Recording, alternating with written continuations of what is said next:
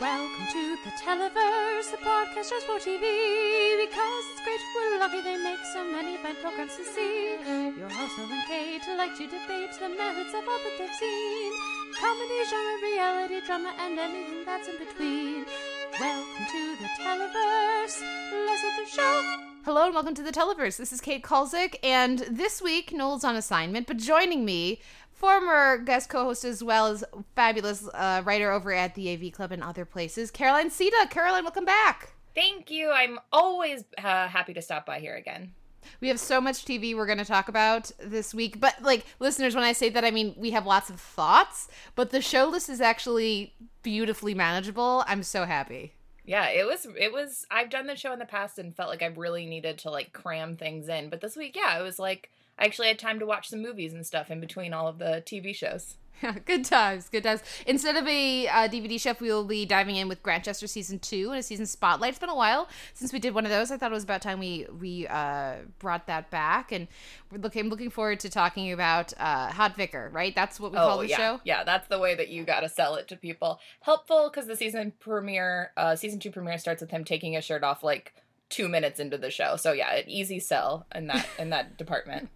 Well, and maybe that's a different kind of hot. Maybe that's a nice way to do a quick plug here. Listeners, if you like the shows that I like, that means that you like the Great British Bake Off. And the Great British Baking Show is coming back July 1st with season 6 of the Great British Bake Off, which is the best season. Have you seen this season? Who's in season 6? I don't know. I've watched them sort of in odd places, and I never know which season I'm watching. It's the most recent one. Is that the one with Tamal? Yes. Do you know what I'm talking about? Well, great love of my life, Tamal. Yes. Oh, yes. Yes, it is the one with Tamal. Yes. Yes. Great season. 10 out of 10 would recommend. The best show on TV, probably. Yeah, it's fabulous. I wrote like a whole love letter to the Great British Bake Off and baking and all of these things back when it was airing in the UK. So I'm so excited that it is starting up here. Austin Television Festival is happening right now. So there's been lots of fun tweets going on about that. Have you been before? I have not, but I've always wanted to go. It sounds really amazing. Yeah, I had a mixed experience last year, but there was some really great stuff. So I'm looking forward to hopefully some of those panels making their way in podcast form to my ears. I know that the writers panel with Ben Blacker, they put out several of the panels. So the one I'm really looking forward to, hopefully eventually hearing, is the Bury Your Gays panel. Bury Your Tropes panel with Javi Grillo-Maswatch, which is the panel I would most like to be at, I think, this year. But I know that people are having a lot of fun at that. That reared its head again this week. We were talking about it last week. It reared its head again this week because I found out that the Teen Choice Awards, in one of their, I know this is like everybody's talking about Emmys. I'm like focused on the Teen Choice Awards. Which is so much about me. But they, in one of their categories, it's like best shipping or best couple or best kiss. And they didn't nominate two couples that were winning all of the online polls for like at Entertainment Weekly and People's Choice and all this stuff, which are, of course, Clark and Lexa from The 100, as well as a couple from, I want to say, Shadowhunters. But they only nominated straight couples, despite, the fan engagement. Yeah, saying that certain other couples were more deserving.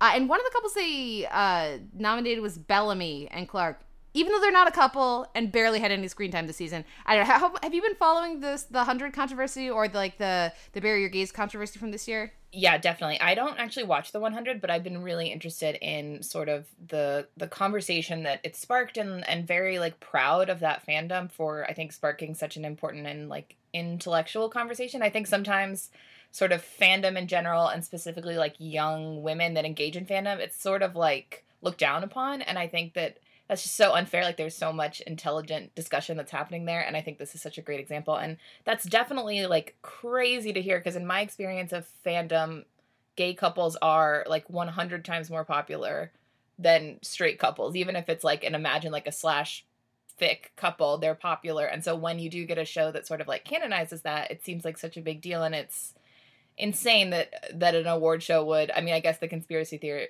here is that they're sort of purposefully not letting those in, and that's like crazy that would happen. And it's crazy and also like not completely unexpected, I guess, which is the depressing part. But I'm glad that I guess we're in an era where these cool young fans can sort of like bring these things up and hopefully bring more attention to it. Absolutely. And I gotta thank the Klexa fans out there who brought this to my attention, because I was seeing some tweets about it and I was like, oh, that sucks that they shut out this awesome couple. I didn't realize that this couple had been winning. Obviously, I knew that there's an incredibly strong fan base for the 100 and for Klexa, but I didn't realize that there had been like polls that were run for who should get nominated, and they overwhelmingly won, and then that was thrown out. So it took something that was already like an irksome frustration, and just kind of, again, I got my hackles up a bit. But thank you very much to the 100 fans who keep me in the loop on all of this, because unfortunately there's been a lot to be kept in the loop about this year. So please continue letting me know about these things in case I'm missing them. But yeah, I absolutely agree. The way that this fan base is organized and has kept attention on an important topic has been really laudable, and something that I continue to. I would love to not be able to follow it for the rest of the year, because I would love for it to not be an issue. Unfortunately, I don't anticipate that. Did you see Mo Ryan's piece this week at Variety? No, I didn't. What was it about? It was about diversity in television production. So it was looking at all of the new shows that are starting this fall. I believe it's all the network shows. And they are, the showrunners are overwhelmingly white and overwhelmingly male. I want to say it's 80% white and 70% male.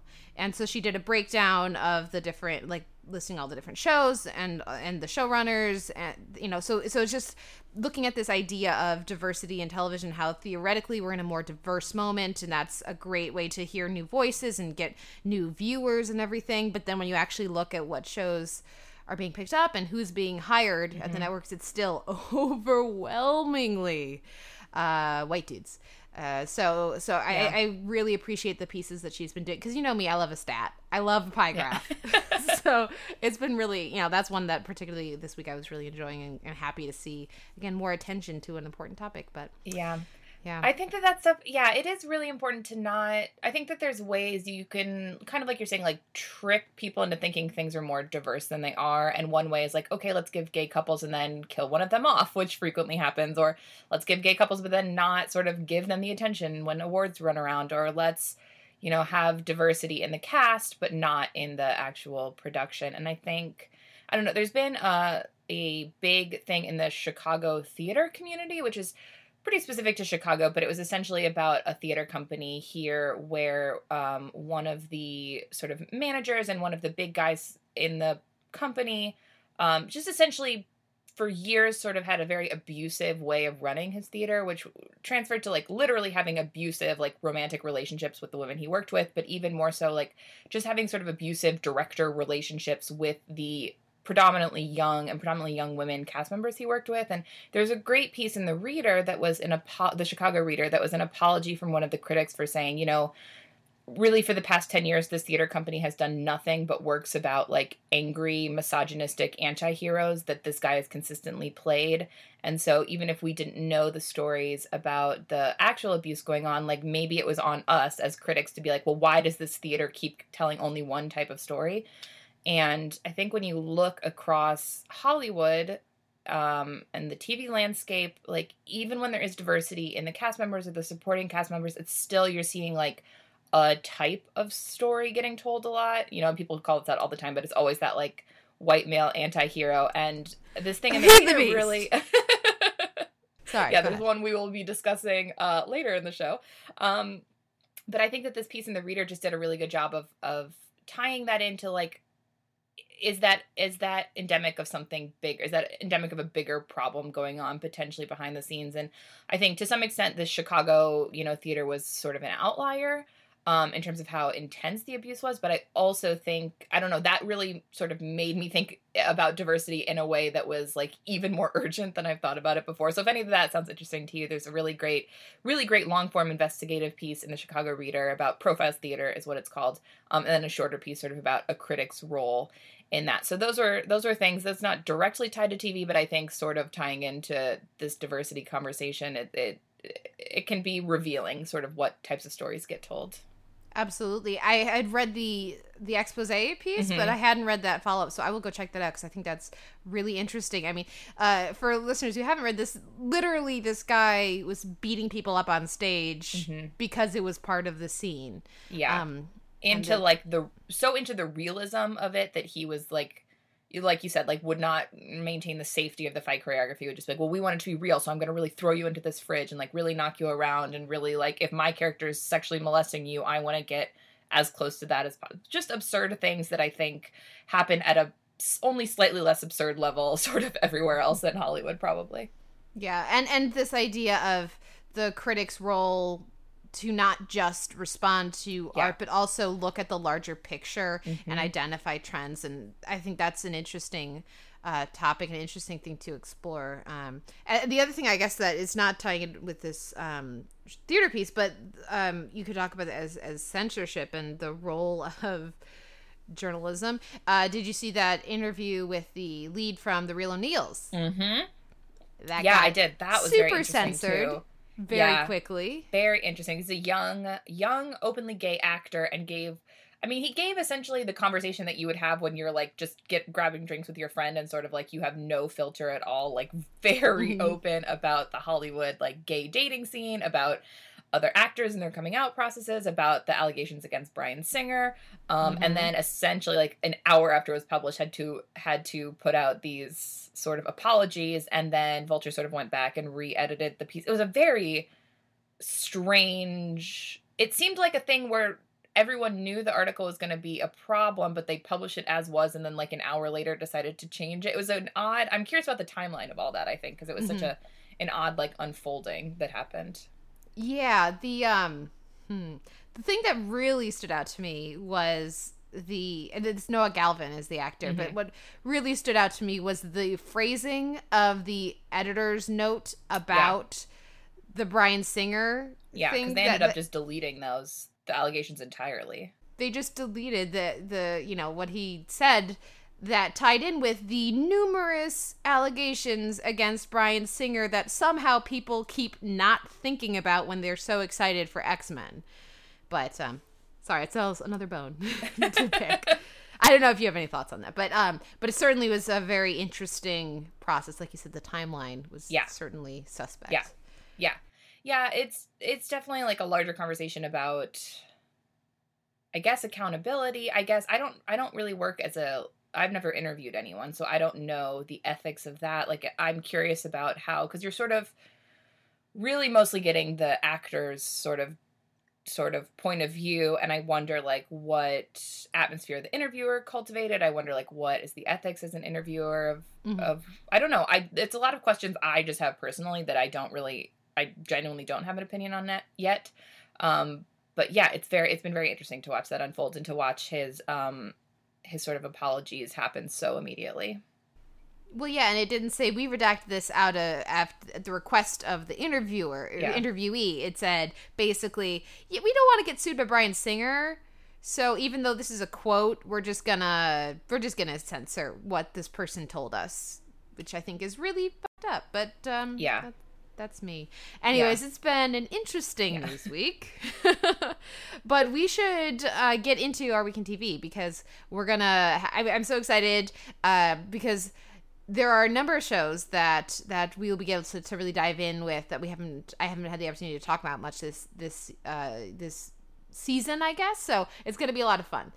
So now we'll take a break and listen to a little music and come back with Our Week in Comedy.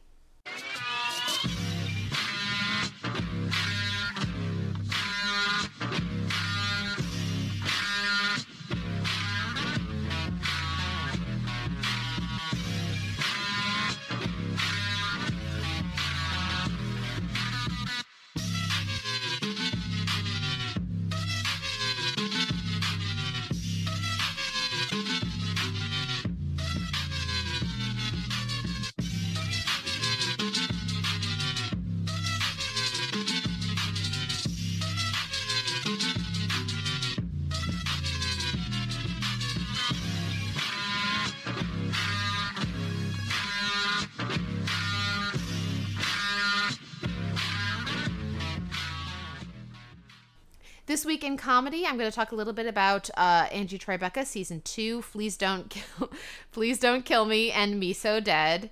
Then Steven Universe, Steven Floats, and then we'll both dive in with Silicon Valley to Build a Better Beta and Veep Congressional Ball. So first up, Angie Tribeca. I know, Caroline, you don't watch this show or haven't watched it yet, but I was very glad it was back. I love season 1 and binged it just like the day when they were doing that 24 hours marathon of Angie Tribeca. Yeah, it was fabulous. Having commercials is a very different experience as compared to not having commercials for the season 1 binge. But I still really enjoyed these episodes. I mean, the victim in the second episode is Kobayashi Maru. I mean, come on. Nice. We're going to love that, nice. Right? Yeah. I didn't find myself laughing as much as I was in season 1, so I don't know how much of that is just because I had the opportunity to binge all of it and really build momentum and be completely in the world of the show with that. And this was starting, you're starting more cold. You kind of have to get back into it. But I still thought it was just delightful and a very different kind of comedy, unabashedly and unapologetically silly form of comedy that I really appreciate. So Angie Tribeca season 2, it's I think it's back in form, if not quite as strong yet. And maybe it's just because Hoffman hasn't been around, who is, of course, the dog partner of, of one of the cops. So maybe if he starts showing up a little bit more, I'll get a little on board. But I mean, like, Jerry Burns his character is the captain, and he's in his last year before retirement, so he's required to start building a boat. And so like there's just little through lines like that already are pretty fabulous. That I have a feeling may pay off really pretty substantially by the end of the season. So fingers crossed on that. Very glad to have Angie Tribeca back. Steven Universe had, as Noel had hinted last week, Steven got a new ability, which is now he can float. And of course that's tied to his emotions, and the way that's explored in this episode is really fun. I always appreciate when they take these elements of the hero's journey or of, chosen one narratives that we see so much as genre fans, Caroline, and then find their own Steven Universe way to tell it, which is, we leveled up and got a new power, and now we're just going to watch him like slowly drift down through the sky for 10 minutes because he got really excited, which made him float, and then he's like, oh, I'm really high, awesome, oh, I have to go back down, oh, this is going to take a while. Oh, so it's just delightful, and I look forward to seeing how that gets incorporated in the upcoming episodes, as I'm sure it will, or else they wouldn't have put it in now. So I'm sure that will lead to some really entertaining developments over at Steven Universe. Now, have you seen any Steven Universe? No, that's on the top of my list of shows that people seem to just 100% adore. So I need to get around to watching it. But yeah, I don't delve too much into the cartoon side of TV for some reason. That might just be like a weird prejudice I have. But Steven Universe definitely on the top of shows I want to check out. See this stupid, silly grin on my face? She's very excited talking about this. I can attest to that. You're gonna love it so much. It's so amazing. It's so amazing. Okay. That's fine. We need to move on. We get to talk about Silicon Valley to Build a Better Beta, and also a little bit about the season as a whole, because I haven't talked about it much. I find it challenging to talk about comedies because Noel doesn't watch Silicon Valley, so I just end up saying it's really funny, and then I don't really have more to add. So I'm glad that we can have a bit of a dialogue. How did you feel about this episode and the way that the season has been shaping up? Yeah, I thought that this was a solid, if not completely exceptional episode. I laughed. I wouldn't say I was blown away as I am in sort of the best episodes of Silicon Valley. But overall, I do think Silicon Valley is one of the strongest comedies on TV. I really like it. Is so plot driven. At least of the comedies I watch, it is like the most plot driven of them all, and little things that I sort of expected. I'm so used to like comedies and sitcoms sort of resetting in each episode, and there's certainly been like a larger sense of Silicon Valley doing that this season, but they still follow through with the little things. Like there was the bit about Bachman and Big Head sort of like getting a partnership, and then the fallout of that. And I think a lot of comedies would sort of like reset or be like, oh, it fell out and now like it's done and that storyline's over. But that carried over in a weirdly emotional way into this episode, because the part that I responded to strongest was Bachman having to sell his shares in Pied Piper, and sort of like on the down low, actually. And so you get this like exhilarating moment where the company's going to launch and he alone knows that he is not a part of it anymore. And that, I mean, even though Silicon Valley is like an out and out comedy, I was actually surprised by how like moving that was. And I think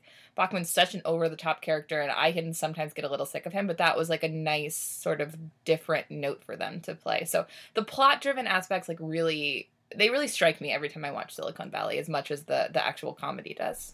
Yeah, I absolutely agree. That was a really nice moment. It played very well by T.J. Miller too, and the way that even just this season has built to that with him. Like, he's truly humbled there, and he's like, you are really with him when he has to sell his shares. I'm hoping that, like, I want to be like, can't he just sell some of them and like and like still have it like less, but just like at least a little bit, because I mean, come on, jobs and laws, it was really right? sad. It really got to me, that, and the fact that he didn't tell them, like, that was really surprisingly emotional. Yeah, no, and it's, I mean, it's just because he spends the first half of the season just being terrible and exploiting Big Head horribly. Yeah. So to have that then come full circle, I think works. For me, there's been a little too much resetting with this season. So like the stuff we were getting with Tobolowsky earlier, I thought was really, really great. But then we basically just get to about halfway through the season and realize, oh, we've been filling time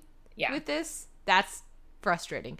But I thought that was really frustrating too. Yeah, I'm glad it's not just me. But I like the stuff that they, like you said, it's very distinctly plot driven, and there are real consequences to what happens. Yeah, with pretty much all the characters. But they also find all these wonderful spaces for character moments, like Dinesh not having any friends. That was great. Dinesh and Guilfoyle are so funny to me. I think that they're the part of the show that I most consistently enjoy, and the whole, also Jared is that character delights me to no end, and the whole little, I mean, the Friends plot was a little bit, I don't know, cliche, but the ending of like, you're your own best friends, and like shutting him down, that all really worked for me. The wrap up of that plot really worked for me. Absolutely. Now, what did you think about there being just the question about do you think everybody else is right, or do you think that Monica's right? Yeah, I found that plot very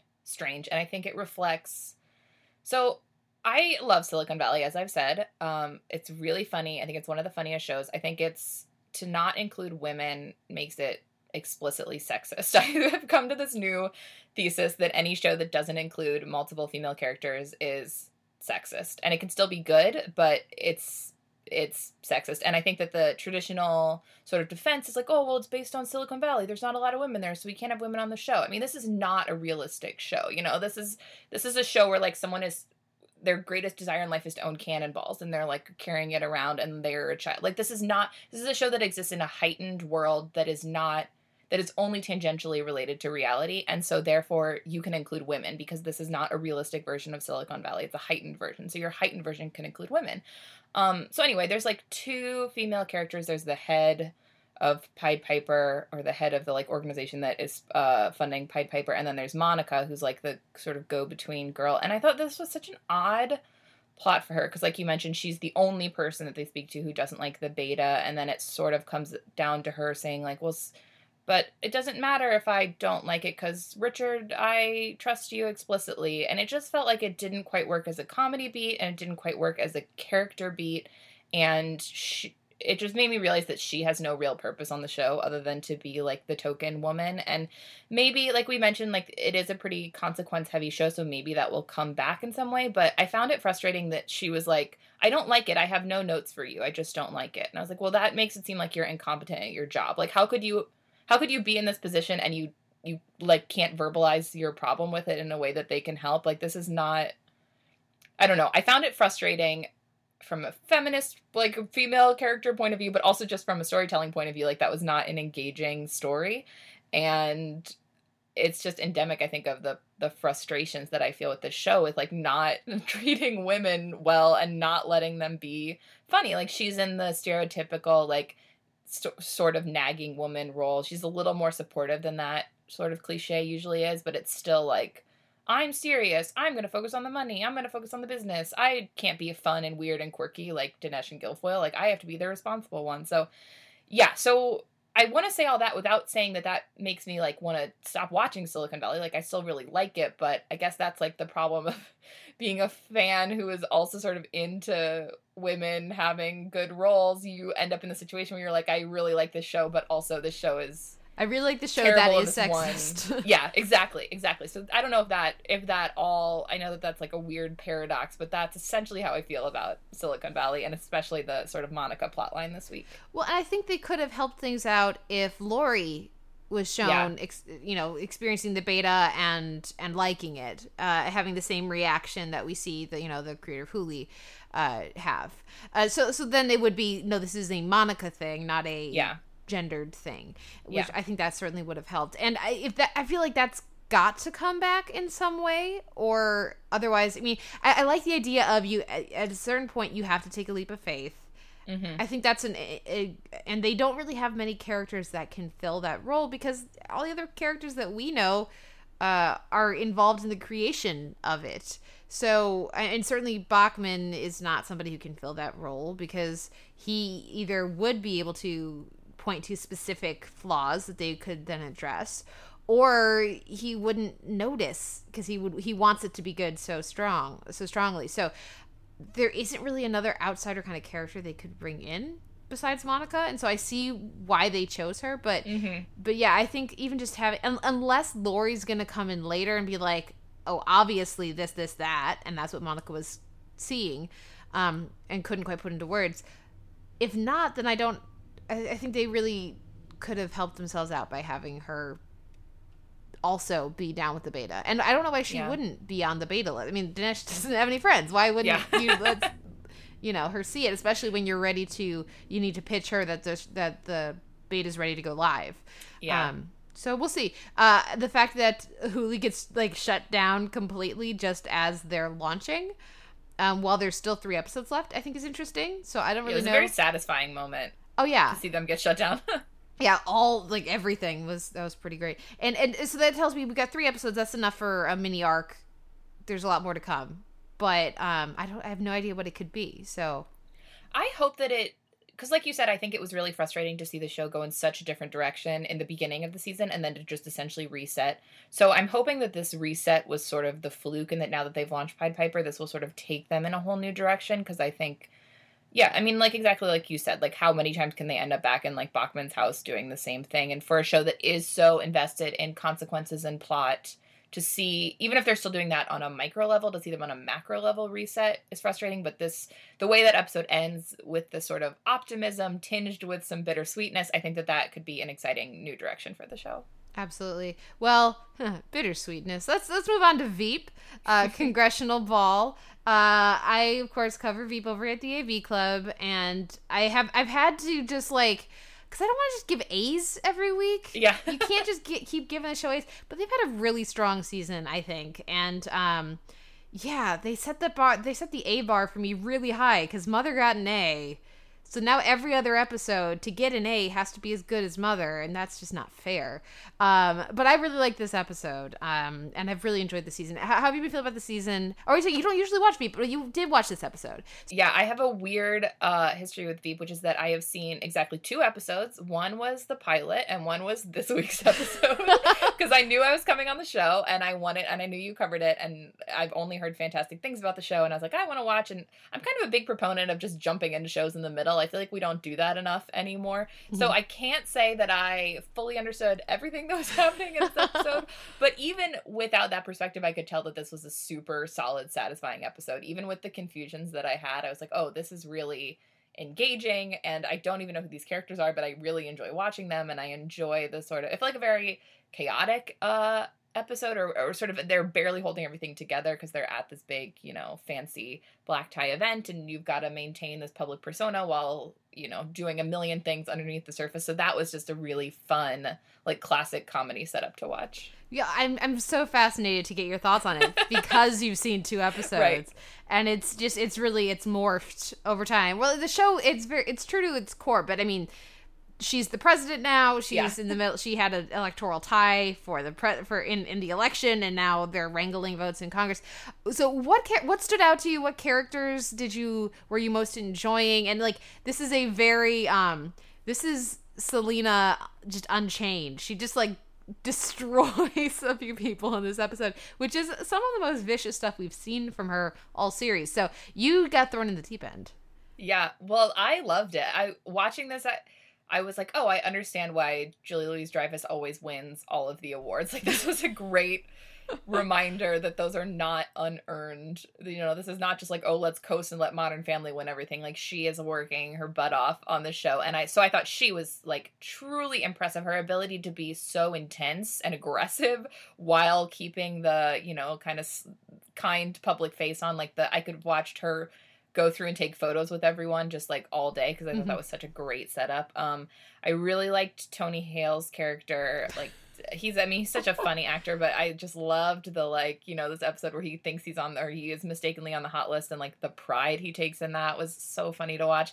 And my like fan favorite character from this one episode is Richard. I don't know how big a part he is in the show, but I thought everything with him he was kind of like the Jared of Silicon Valley, like this weirdo little character that I was like, I just want to watch you the whole time because you're so funny to me. So those were the immediate standouts that I had. Well, first of all, Richard's amazing. He is a later addition to the show, but is, like you say, absolutely delightful. I would love for Sam Richardson, who plays him, to get nominated for things, because I mean, Tony Hale has won and he's fantastic. I mean, his just the physicality as he backs out of the green room in horror at walking in on Selena and Tom having the sex. It was just so good, so wonderful. But Sam Richardson, I think it does really terrific work throughout, and his character has the blog splitnet.net, and it's hilarious, and they've been updating it like consistently since he mentioned it in the season, I want to say the season premiere.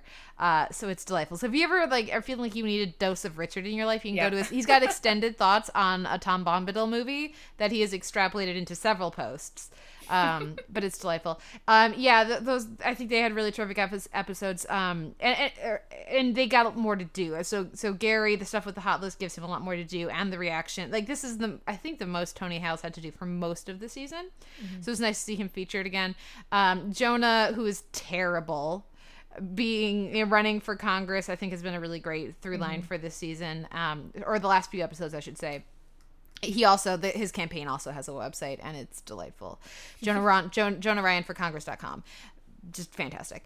So watching, like you say, there's all of this drama and this scheming kind of happening. They need to manipulate the votes. They need to do what they can do to shore up support while they're at a black tie function. So everybody's all dressed to the nines, and when they're dancing, and she's just like sabotages him mid-dance.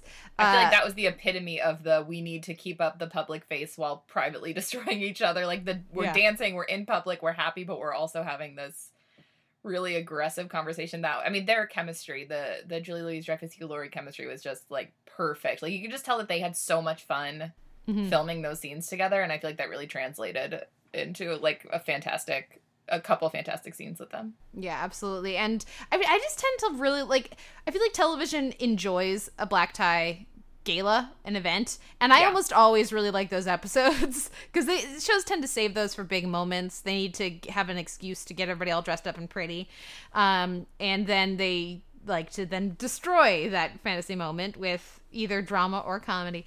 So I think this was an excellent example of that, but certainly was one that I really enjoyed this week. So I don't think it'll surprise anyone that Veep wins my week in comedy with an affectionate nod to Steven Universe. What wins your week in comedy, Caroline? You know, since you gave it to Veep, I'll give it to Silicon Valley, even if this wasn't one of my favorite episodes of the season. I think just to represent the season as a whole, I'll give a shout out to that one this week. Excellent choice. Good week in comedy. Now we'll take a break and come back with our week in genre.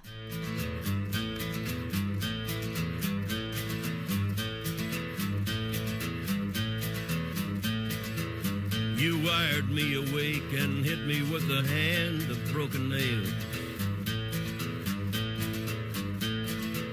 You tied my lead and pulled my chain to watch my blood begin to boil. But I'm gonna break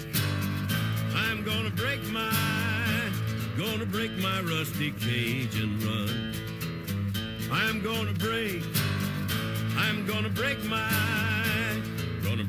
rusty cage.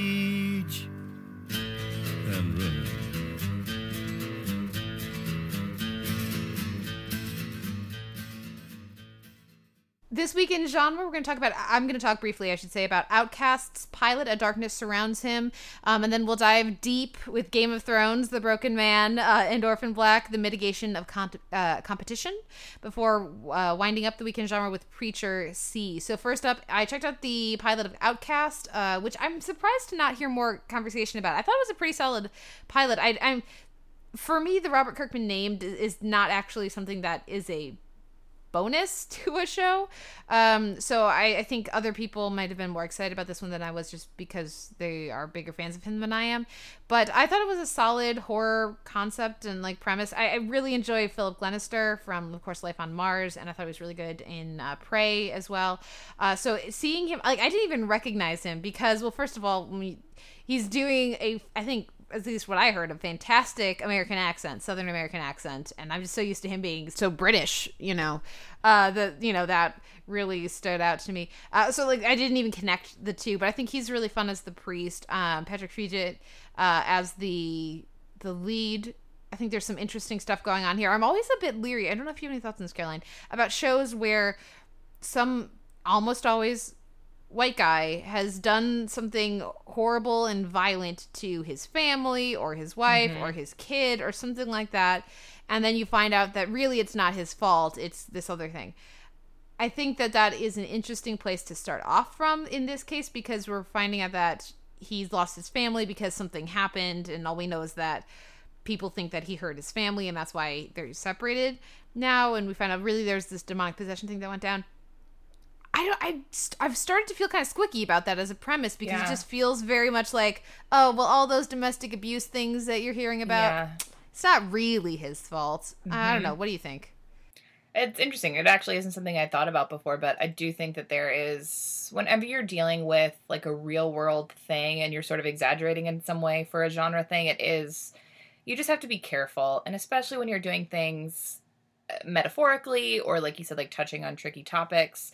Like, I think that there's probably a way to do it intelligently, but I think you're right that because it's so overused that the vast majority of those things are not doing it intelligently. So I think you're right to be wary of it, and then to just see how well it plays out, I guess. Well, and they tend, when shows are using this premise, they do tend to emphasize that this is a very bad thing, you know?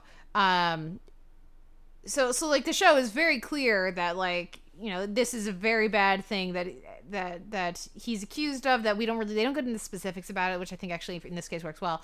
But just that, like, the entire town, like, a lot of people shun him because of the rumors around him and everything. And then, and he's not there proclaiming his innocence or anything, because he isn't really sure of what happened either. He doesn't want to believe that there's all this demonic possession stuff going on. But I think this is actually a really solid first episode. And it seems like they're going to handle that element well, or at least kind of move on from it in a way that I think should work. We'll see what happens. But I also is really it like, super like creepy? Like, what is the because I'm not a huge horror person, so I wasn't sure like what level of horror fan should dive into this. Well, I have a low tolerance that was made higher by doing a weekly Walking Dead podcast for many years, as well as I feel like after some of the shows that I have watched for the Televerse, my gore tolerance is a lot higher than it used to be. Yeah. The opening scene of this pilot, I think, is just really creepy. Like, there's smashing bugs and sucking up blood and biting fingers, but the most disturbing, I would say, scene is at the very beginning of the episode. There's also a really disturbing scene later as a grown-ass man is beating a child because the child is possessed. But I think it doesn't run away from that. It's supposed to be disturbing. It's supposed to be messing up this guy, and one would presume the kid when he's no longer possessed too. So like, I think it embraces rather than shies away from that as a challenging topic. But as far as just like visceral creepiness and horror, I think it does pretty well. But like I said, my tolerance is low, so other people might just be like yawning through this. Yeah. I think the cast is good. I think that the setup is pretty standard, but good. There's some intriguing elements that they introduce, which is always a good thing in a genre pilot. There's talk of like I forget what it's called, but there's like The Awakening Can't Be Stopped or something. It's something like that, you know. So yeah, I don't know if I'll keep up with it week to week unless people tell me that I should, or like there's a particularly strong episode or something. But I wasn't I had low expectations for this. Nobody's really been talking about it, at least in our circles. But actually I was impressed with it. I think they did a good job. So let me know, listeners, if you think I should stick with Outcast. But yeah, I right now there's fewer shows. It's a much more manageable week. So that maybe. But we need to talk about Game of Thrones because, again, Noel doesn't watch Game of Thrones, so I haven't really had much to say about this season other than, like, Sansa and Jon, yay! Yeah. And, like, other things, boo! So how did you feel about The Broken Man? So I've had a very complicated relationship with Game of Thrones that's really coming to a head recently. I was never really a fan of this show. I find it... I wrote a piece about this, and I'm not even sure if I fully articulated it well, but I just find it a show that can be cynical to the point of just being boring almost. I think that, and there's elements of this in Broken Man specifically, but I think it's a show that is not as smart as it gets credit for being, because I think we as a society sort of mistake violence for intelligence. And if you're willing to kill off heroes, then we're like, you must be a smart show. When I don't think that's always the case. That being said, I recently, like this season, I think because this season has been a little bit more, like you feel like the good guys are finally starting to win. So that got me a little more engaged. And then I was like, you know what? I'm going to try to give this show a chance. So I've been rewatching, actually. I rewatched the first 3 seasons so far. And I've been getting more, I'm understanding the appeal more. I can see the strong things that it's doing. I think when it's smart, it's very smart. And I think that you have both of that in The Broken Man. I think you have the intelligence in, like, I loved the stuff with Marjorie. I really liked the stuff with Jamie. And even the Sansa, Jon, Davos stuff, I thought there was some cool things in there. What I thought was incredibly unintelligent, to the point of just cliche and, like, so boring was the stuff, the Hound storyline. And I was thrilled to have him back. I love that actor. I think that was a lovely surprise. The cold open was great. And then you get what essentially boils down to, like, you know, a one-act play, which is that he's going to try to be good. And we have this little community of people that are trying to be good. But, oh no, the big bad world's bad. And guess what? They all died and he has to be evil again. Ooh, aren't we so edgy and smart? And I'm like, this is like, I mean, I love The Walking Dead, but this is like some Walking Dead level of just like really simplistic storytelling that I think regularly gets called out for being simplistic on The Walking Dead. But people seem to love this episode of Game of Thrones and use that sort of Brother Ray storyline as an example of how intelligent it was. And I could not, I mean, it was so just boring to me, and I had to, it was so, we revisited it so often, and screen time is so limited on Game of Thrones, and I, for one, am like so intrigued in what Marjorie's up to, because I think she's a really cool, interesting character, but instead of sticking with her story, we had to watch like what felt like 30 minutes of just, oh, well, let's give lectures about anti-violence. Oh, but guess what? We're all dead. And I mean, what are the odds? What are the odds that you have this little community away from everything? They're not bothering anyone. You happen to have some people ride by. Those people decide that, like, the best way to steal food from these people is to murder them all. I just don't believe that this is how societies function. Like, yes, medieval life was violent, but like, what is this brotherhood? Like, it takes a lot of energy to slaughter, like 100 people? Like, why would they want to do that in order to just steal their food? That is a nonsensical motivation on their part for these people that are not a threat. If you kill them, they can't make more food. Yeah. It's such an illogical thing that just feels like, oh, it's there for edgy's sake. And like, how did the Hound, he didn't hear this happening until the last person that was about to be killed, like, happened to scream, and he happened to hear that one and like happened to come back and the slaughter was over. I don't know. It just felt so cliche, so absurdly cliche.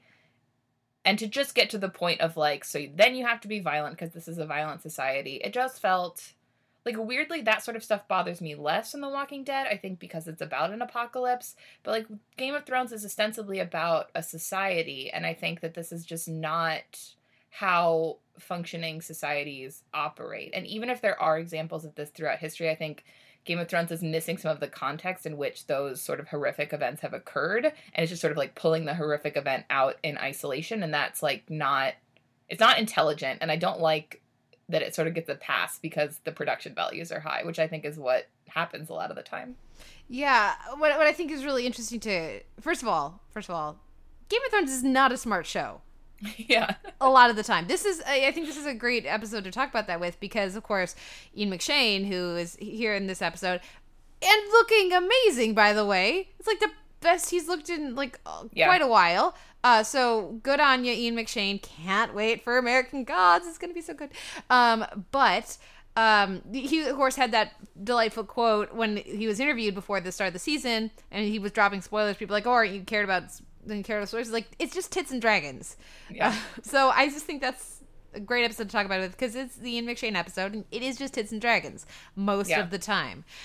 So yeah, I think that's an excellent point. And what I think is interesting is looking at just within Game of Thrones. I think it speaks to a larger. I think this is a good example of how we motivate characters in American television, just in general. Because how do we motivate men? We kill people. We kill defenseless people. We kill women. We kill children. We kill minority characters. How do we motivate women? We threaten them with rape. Mm-hmm. We hurt them. We have them get stabbed. And how do we hurt? How do we? So in order to motivate Arya, it's like she doesn't want to kill someone. And then she gets stabbed. And that's what's going to get her story moving again. How do we motivate Sansa? Let's have her get horribly raped. Mm-hmm. How do we motivate... Marjorie. Yeah, or Marjorie, Let's get her tortured and thrown into a dungeon. Absolutely. And Cersei. And, yes, Jon Snow gets killed. But the reason he gets killed is so that he can be risen from the dead and leave the Night's Watch. Because it's the only way he can leave the Night's Watch. So that's less about motivating him and more about giving him a loophole to leave the Watch without forsaking his honor. But in general, the men on the show are not motivated by violence towards them and in threats to them. They're motivated by let's slaughter 100 people, even though it doesn't make sense. Because as I was watching it, it wasn't really bothering me. But thinking about it in that context of, we need there to be man pain so that he can learn the important lesson that you can't put down the sword and that kind of a thing. And that's really rather tiresome. I'm over that. That's been why so many characters have been killed on TV this year. Most of them women. Not most. I should say many of them women, many of them queer characters. And American TV, I've seen that story. Yeah. And you've seen it to the point where, like, from the minute we get Brother Ray, here he is and he lives peacefully. I mean, he's going to be dead by the end of the episode. So essentially watching all of those scenes, I was like, I just want to fast forward. Like, whatever you say is irrelevant because I know that the end of this episode is going to refute what you say. So why do I even have to listen to you say it? Like, just cut to you being dead and hanging there because that's where we're headed anyway. I actually think Game of Thrones is so much smarter when the characters are...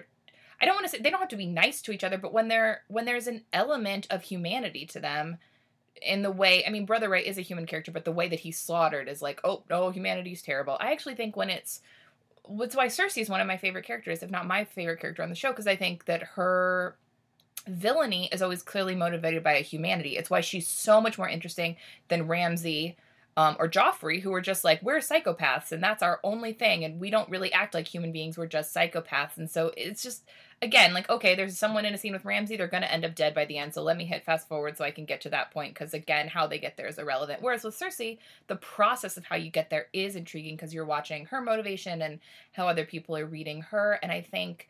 really, as much as I was frustrated with the Brother Ray stuff, I actually think the rest of this episode does a really good job of sort of not saying that, like, people being nice or honorable is always boring, because I don't think it is boring. I think you can sort of interrogate that in an interesting way, and I think, like, to me, I think the best episode, or the best scene in this episode was the one with Lyanna Mormont, the little girl that Jon and Davos and Sansa have to go to, which is ultimately, like, a scene of 4 people who are trying to do something good but have different conceptions of what that is, and watching how they negotiate that was, like, so engaging, so much more engaging than the Brother Ray stuff, and it didn't rely on someone coming out at the end of the scene and slitting all their throats for shock value, you know? Like, it was just about how their interests sort of intersected in different ways. And the same thing with the scene with Jaime and the Blackfish. I thought that was a great, like, I think one of Game of Thrones' strongest sort of through lines is looking at, like, the absurdity of monarchy. And then it comes down to this, you have a situation where your political system says that if someone dies if a leader gets like removed or dies, sometimes the best option is like to have a child take power.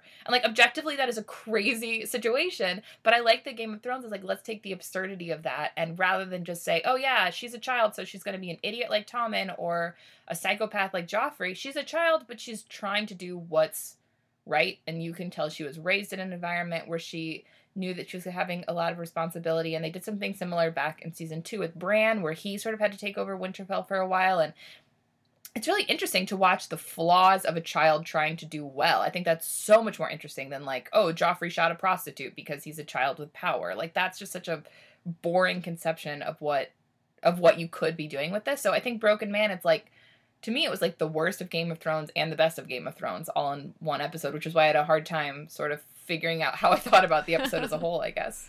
How do you feel about what's going with Arya?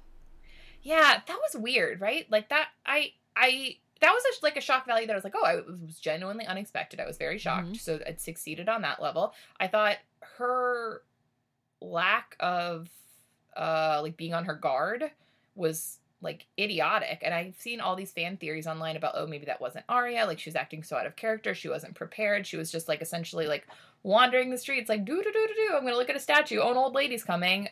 Well, I know I'm being followed by a gang of assassins that can change their faces, but nope, I won't put my guard up when I talk to her. So I think that was just like an error on the show's part, but who knows? Maybe they have like are playing a longer game and they've just fooled me. So I appreciated it for the shock value. I appreciate it for like the badass moment where she flipped off a bridge that just looked really cool, but it did not feel like a moment that was earned in terms of what we know of Arya. Like she like really knows how to look out for herself, and I feel like she just did not in that last scene in such a weird way.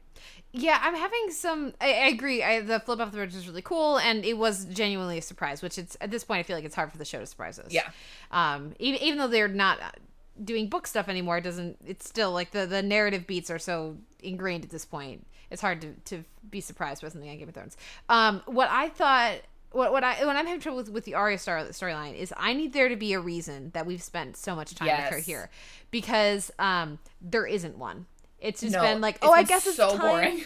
To rejoin the story, guys. There's only 13 episodes after this season, so there's only 16 episodes left. I should probably get back to the actual action, and she hasn't learned how to do it's not like she's learned a new skill that then she levels up. That hasn't happened, and we haven't seen her have a particularly different... We started to see her mature and have a different approach towards death and life, but then the show backed away from that too. So I need there to be a reason I've spent all this time here, and it's been her continually choosing to spend the time. It's not like when she was Tywin's cupbearer, she didn't have a chance to escape. She didn't have anywhere to go. She's been choosing to stay and not process her guilt and her fear and her anger. And the episode, like with the play, really addressed this in a very nice way. But again, I need there to have been a point. So they're gonna have to creatively manufacture one in the next couple of episodes. And I feel the same way with like all the stuff we've been getting with Dany, which we thankfully don't get this week. Oh my God, yeah. It's like we needed to waste seasons of stuff because she can't show up to the end of the story. And I think just the fact that we're getting towards the end of the story is why things are so much more satisfying this season, because we can start getting our heroes together.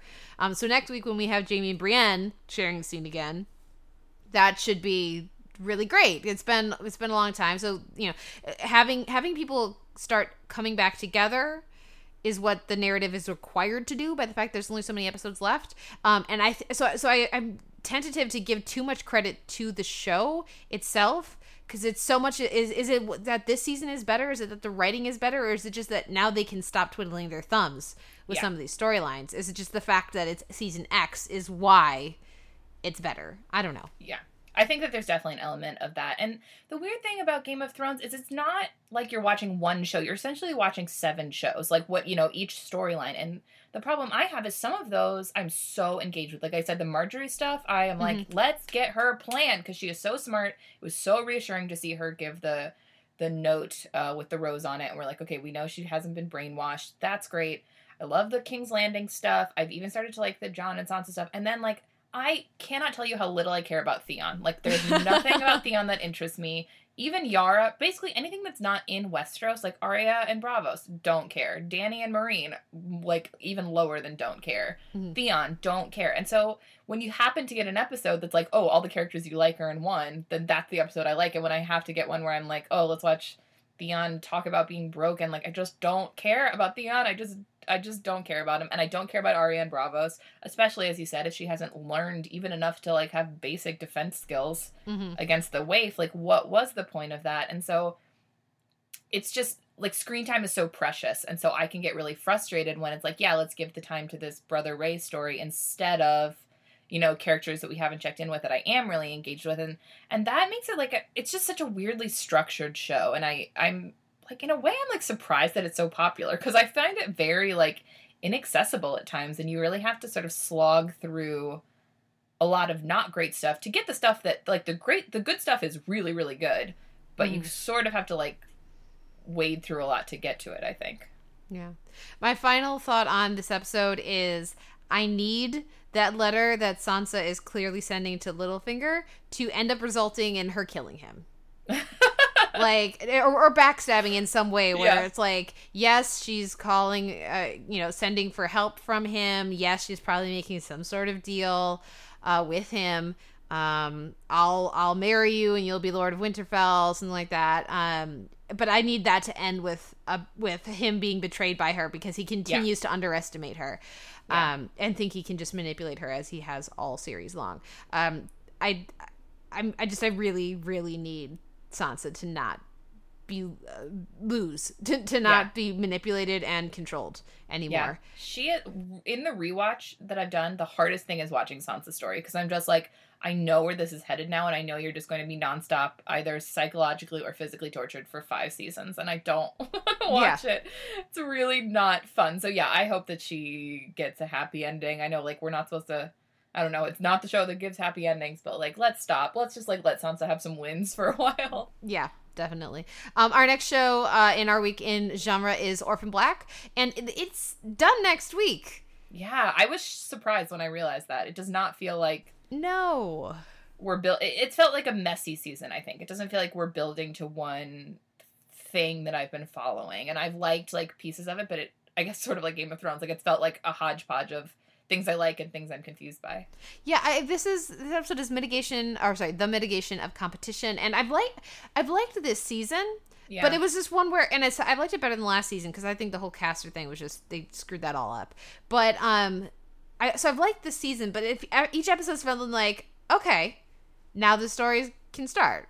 Yeah. Okay, now, I look at the end, we're getting episode 9 here, I'm like, oh, this was supposed to be, like, especially with them throwing around the word villain so much, oh, she's supposed to actually be a villain? No,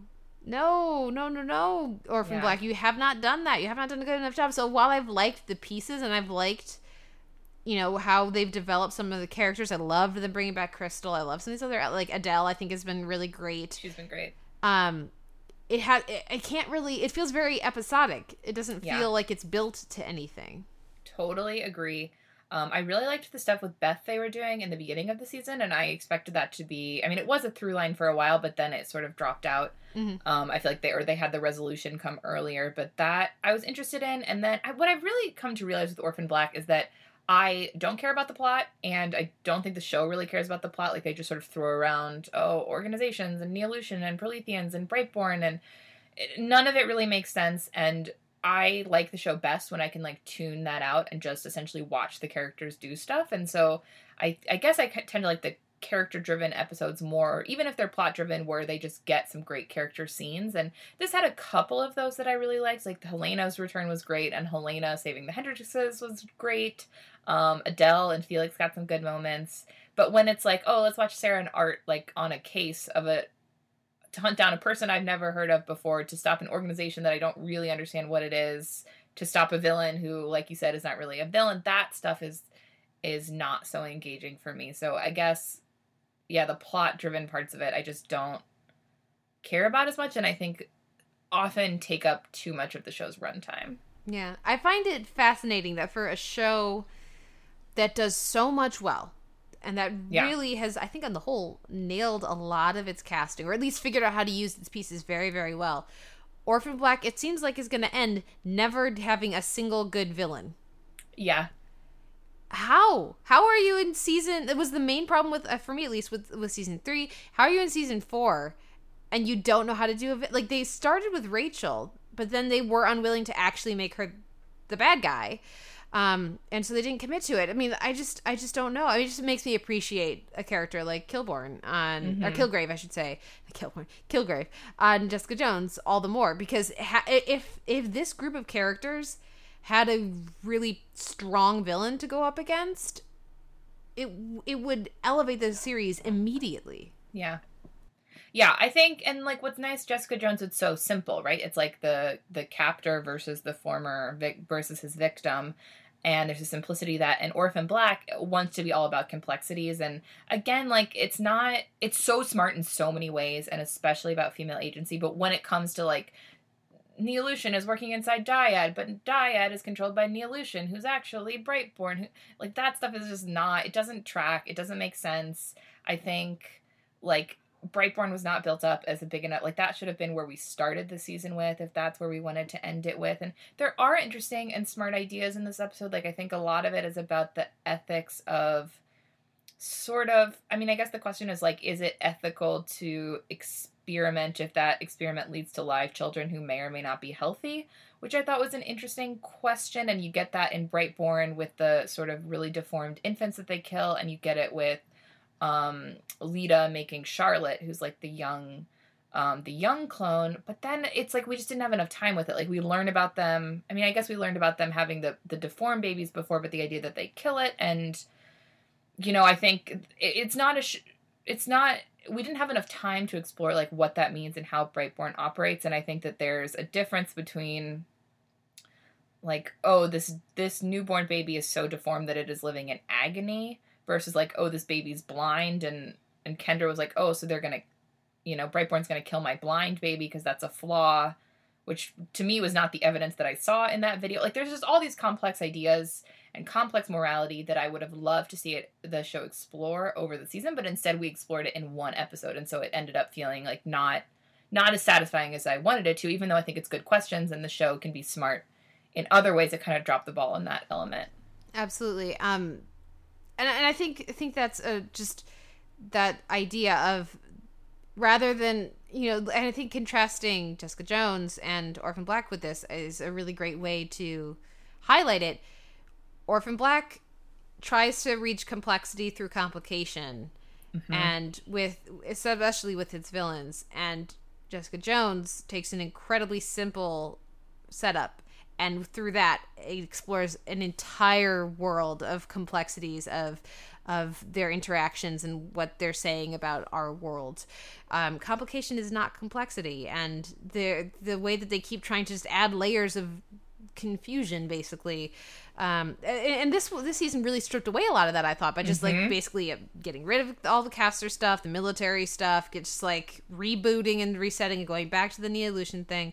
But yeah, I just think, while again, individual moments, individual scenes, the general direction of the season, I think, has been a significant improvement for the show. I'm much more interested in like what the next season will be, for example, than I was at this point last year. But yeah, it just seems like I keep wanting the show to reach that next gear, and I think I just have to accept that it probably never will.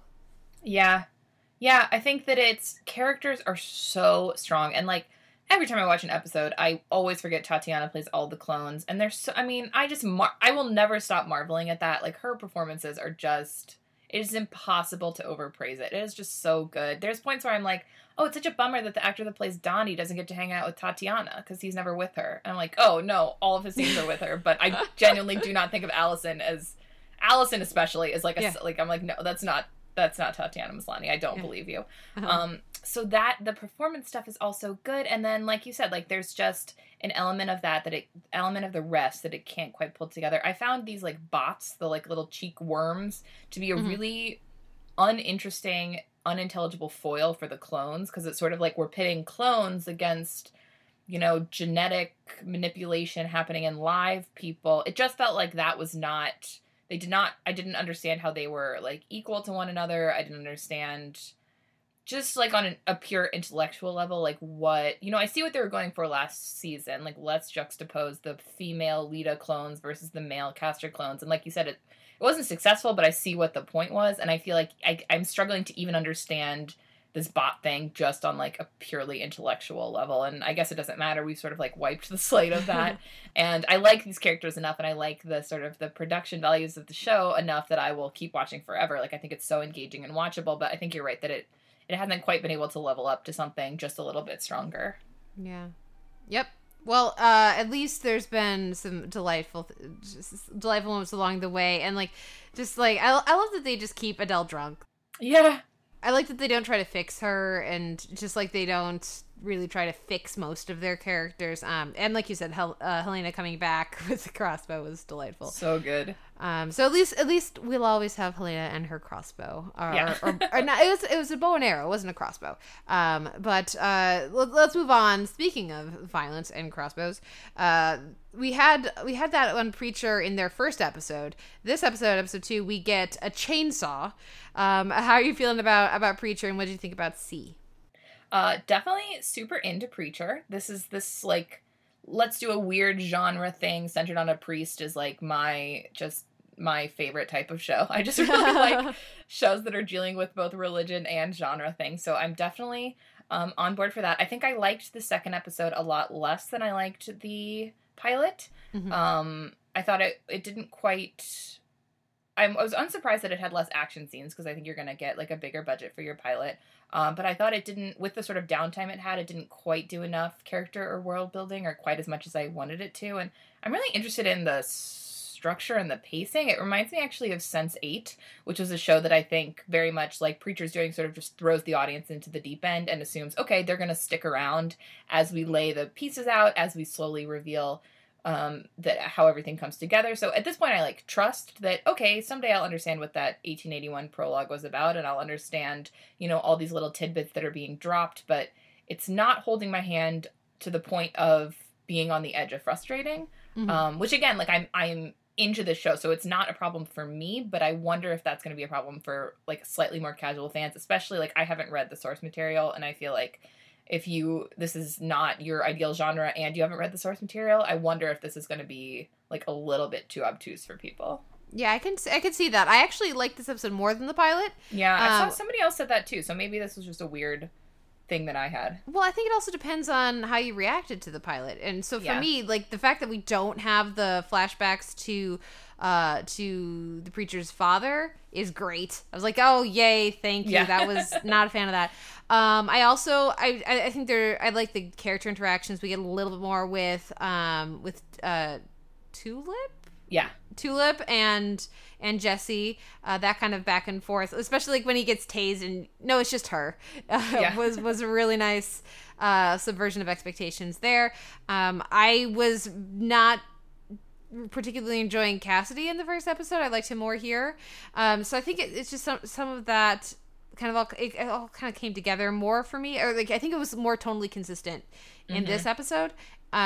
And also, I was really struck by several of the visuals. There's some really gorgeous shots that I was appreciating in it as well. So I think even more than, or maybe it was just because, like, Tulip's in more of this episode, and was the best thing about the pilot as far as I was concerned. And also just, it's a shorter runtime.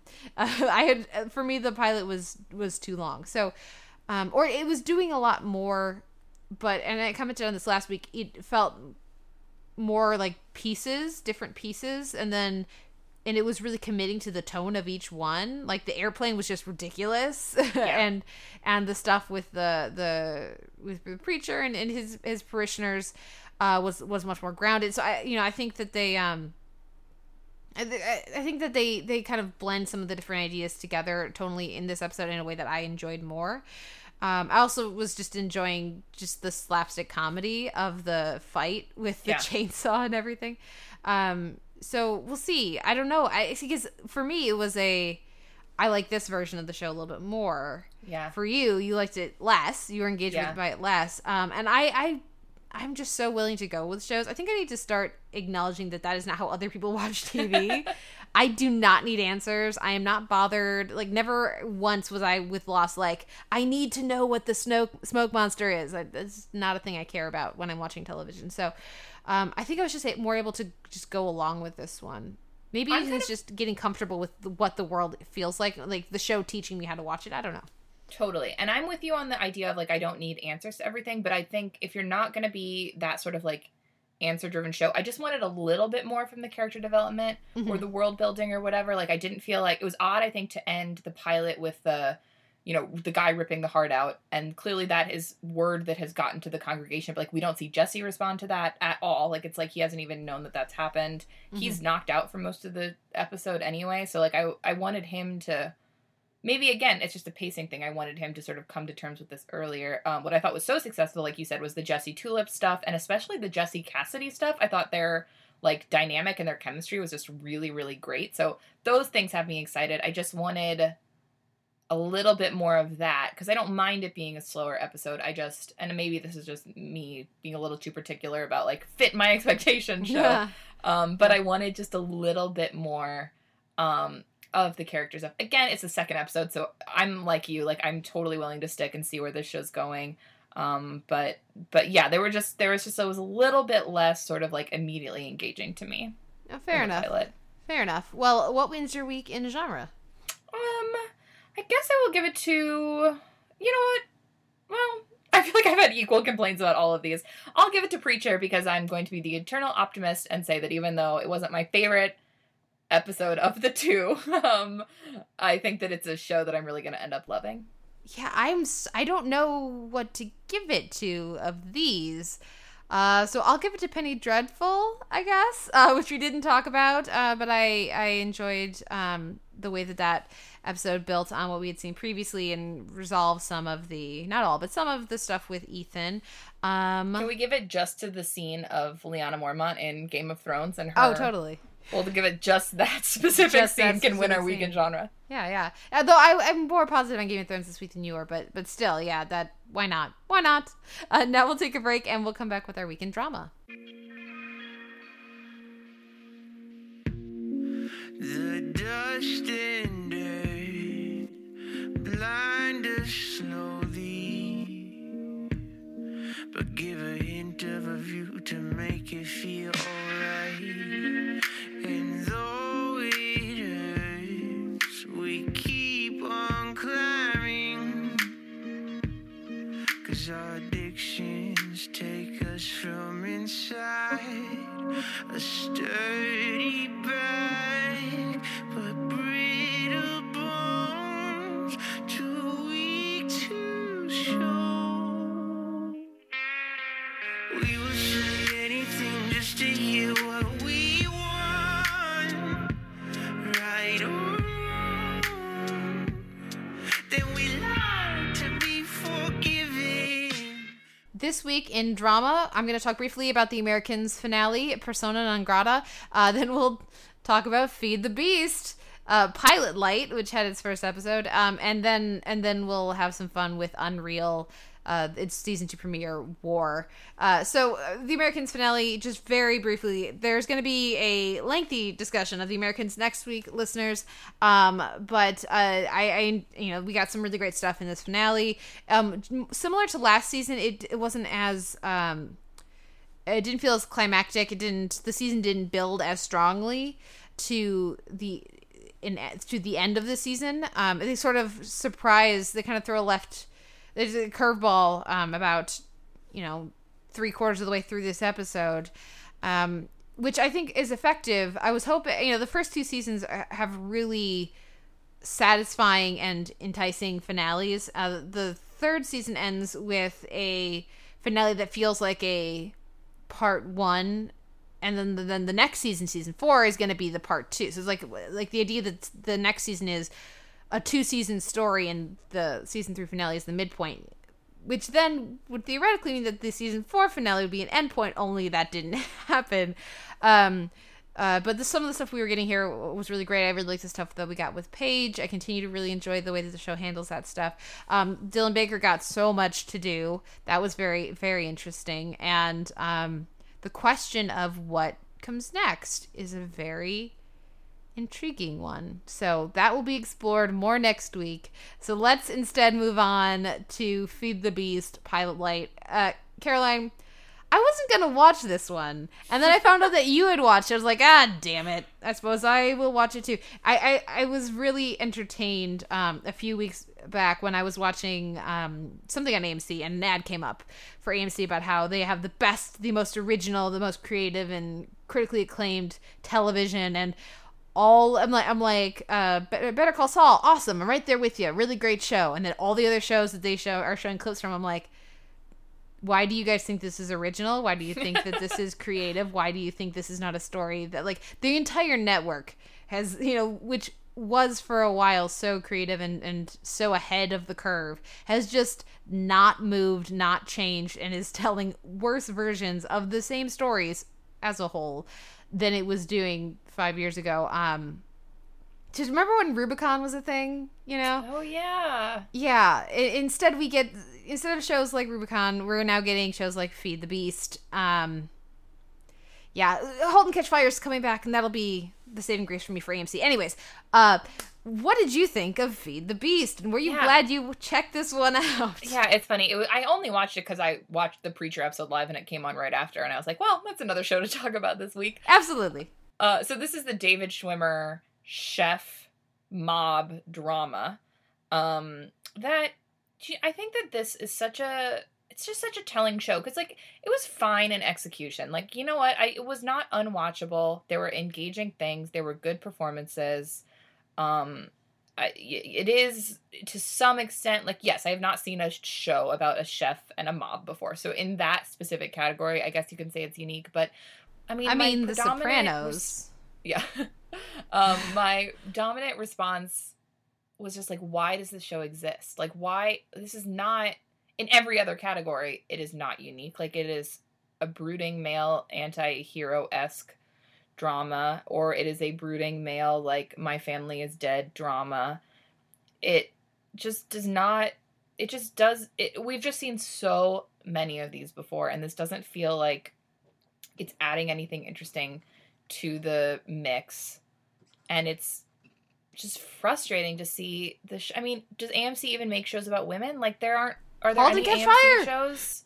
Is that a woman? Isn't it Lee Pace? Isn't he the lead? That was season 1. Season 2, the ladies took over and the show got way better. Good. That's good. It just seems though like that this is such an uninteresting approach. I mean, like Silicon Valley, like there are no women on this show. Like they're setting up one woman to be the token girl, but it's all white men. Like, that's the entire show. And we just have to say then that this show is sexist and racist. Like, I just don't know another way to put it. Like, Again, it can be good, but to just center a show on this perspective and to say we had a black woman, but now she's dead, and we have a mixed race son who doesn't speak. Like, it just like, I just don't understand why this show needed to exist, which is, like, separate from me disliking it somehow, even though I can't say it was, like, a particularly strong pilot. But, again, like, it is watchable to some degree. We talked about off mic, like, David Schwimmer's giving a very nice performance, and I think he's a good performer, and there's stuff to like here, but just why is my dominant question, I think. Oh, you are so much kinder to this one than I am, because I think it's terrible. I think it's fucking terrible. Now, yes, it is competently made, and it features talented actors, but there's one point when the mob guy references, oh, you know why they call me the Tooth Fairy? And I was like, oh god, why am I not watching season 3 of Hannibal right now? It'd be so much better. This pilot is like a checklist of tortured white male protagonist. So the pilot just spools out in that way as you watch it. It's like, oh, it's a rebel badass, a rebel guy who's in jail. A rebel badass chef. He's a chef, but everybody likes him. So he's in jail, so he's a bad guy, but everybody likes him, so he's not really a bad guy. And it's like, And he's sassy, but he's difficult, but he's talented, so that makes it okay. And he does drugs. He's snorting coke and having sex with his lawyer in jail. And I was like, within 5 minutes, I was like, oh God, I hate this show. Maybe it'll win me back. And then it didn't. And then you have David Schwimmer, and so you're like, and then here's our more sympathetic guy, and he's a like failing father. Oh, but he mentions he's got his wife. He's getting his wife flowers. I wonder if she's gonna be dead, and that's why. He's in the graveyard in mourning. And he's an alcoholic, of course. And he's an alcoholic. We need to have both a drug addict and an alcoholic in this show, because, like you said, playing prestige drama bingo, you got to get both of those in there. It really is freaking prestige drama bingo. And when they're like, "What options do we have? I mean, we have to do this." I mean, like, no, you don't. You don't have to do this. You don't have to endanger your child by getting involved with this person who burned down your last restaurant. Why? Like, I couldn't buy into any motivation for any of the characters except the Sturgis character, who's doing what he's doing because he's a self-entitled dick. Basically, like, he's doing what he's throwing this friend and his son under the bus to save his skin because he took money from a mob boss and then burned down the restaurant. So I mean, like, why should I feel bad for this guy? Why should I be engaged? Like, when we watch shows with fascinating anti-heroes, so you got your Sopranos, you got your for me, Breaking Bad. For other people, he starts as a hero and becomes an anti-hero, or Mad Men. We start out with these being fascinating, intriguing characters that we haven't seen. These are completely shallow, completely uninteresting characters in this in this pilot, and the show just tries to use these cheap tricks to get us to like them or to get us to sympathize with them. I'm sorry, David Schwimmer. His character, I don't care about your dead wife, and I don't care about, like, if your son won't talk and it's been 9 years and you're doing the best you can. The fact that your son is failing, it might be better off in a different living situation. I'm with your son. I'm not with you for this. Yeah. So, I just think it's terrible. And just an example, it's regardless of how well made it is, you're so much more willing to give it, like, leeway. And there's lots of shows that have mediocre or poor pilots that turn things around and get much better. I really didn't like the pilot of Halt to Catch Fire either. I didn't like the first season of that, and I loved the second season. So who knows what they can do. But I don't have time. I don't have time in my viewing life for entitled middle-aged white guys and the problems they get themselves into. There's no sense of inevitability to what happens in this. This is just people feeling like I deserve my own restaurant. 'Cause it's like, well, why don't you go work at somebody else's restaurant? If you're a great chef, why don't you go get a job as a line cook and pay back the ridiculous amounts of money that you owe out of that savings, rather than, I deserve to have my own Greek-inspired restaurants, and we have to have cedar. We can't have pine. Oh, my God. So I've just been ranting so much. Do you have any other thoughts? No, I love it. I love your rant, first of all. But I think it comes down to, because I don't think either of us feel that, like, oh, you can't center stories on white men. Like, we have spent a lot of this episode talking about shows we love that center on white men, and shows we loved in the past that have. It's just that what happens, and this ties into the Chicago Reader piece we talked about at the beginning, but, like, when you keep telling the same story over and over again, it is just uninteresting. And right now, we happen to be, if we only had hundreds and hundreds and hundreds of movies only about black women, that would also be boring. It is just boring when your entire media landscape is telling one type of story. And to have a show that, like, you think, oh, chef drama, you don't think, oh, that needs to immediately have all of the prestige things. So it feels like they're very lazily taking the tropes that have made other shows successful, just sticking it into, essentially a Mad Libs. Like, okay, what should this anti-hero, alcoholic, sad sack father with a dead wife be? Spin the wheel, and he's a chef, like it. At some point, like, okay, we've had it with the teacher in Breaking Bad. We've had it with the ad person in Mad Men. Like, we don't need to keep telling this story and just changing out the location and the job.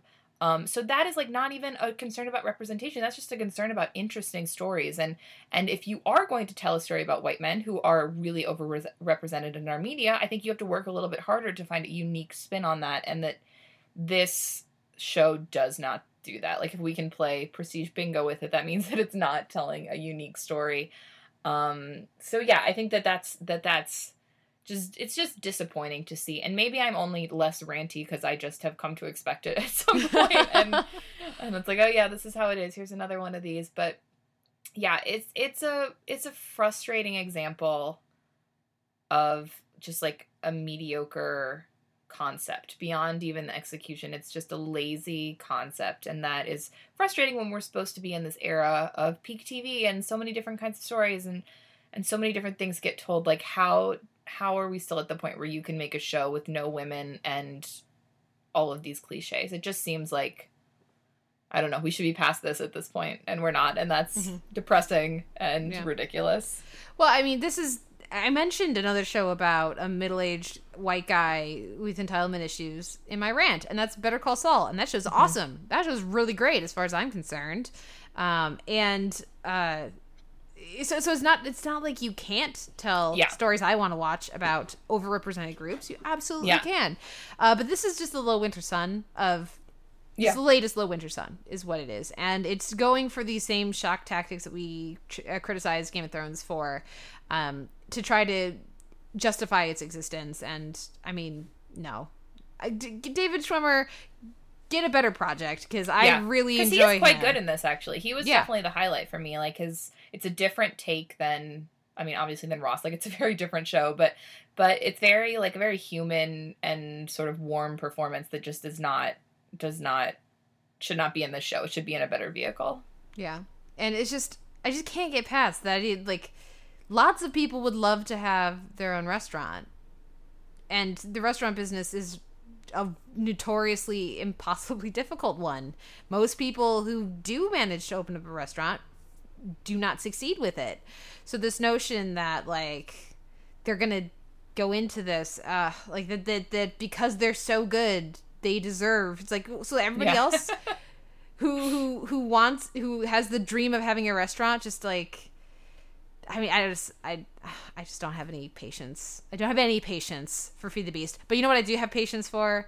Unreal War Season 2. I'm so glad it's back. It just, like, washes the palate, it cleanses the palate of all of the badness of Feed the Beast. At least for me. What did you think about this premiere? Yeah, I'm so glad Unreal's back too. Like, talk about, I mean, I sort of, like, generously called Feed the Beast watchable in the sense that, like, I didn't hate each, like, individual thing that was unfolding, but Unreal is truly watchable in the sense that I want to immediately watch it and keep watching it forever. So I was so happy to have it back. I think I have, like, some little quibbles about the start of this season and things that maybe I would have liked to see them do differently, but, like, overall, I'm just so thrilled it's back, and I think that the performances are amazing. The Quinn-Rachel relationship is so fascinating and complex, and I am just super, like, I was annoyed that I couldn't immediately watch the second episode after I finished this one. Yeah. No, I definitely needed the second episode. Right when it was like, okay, finished. Next.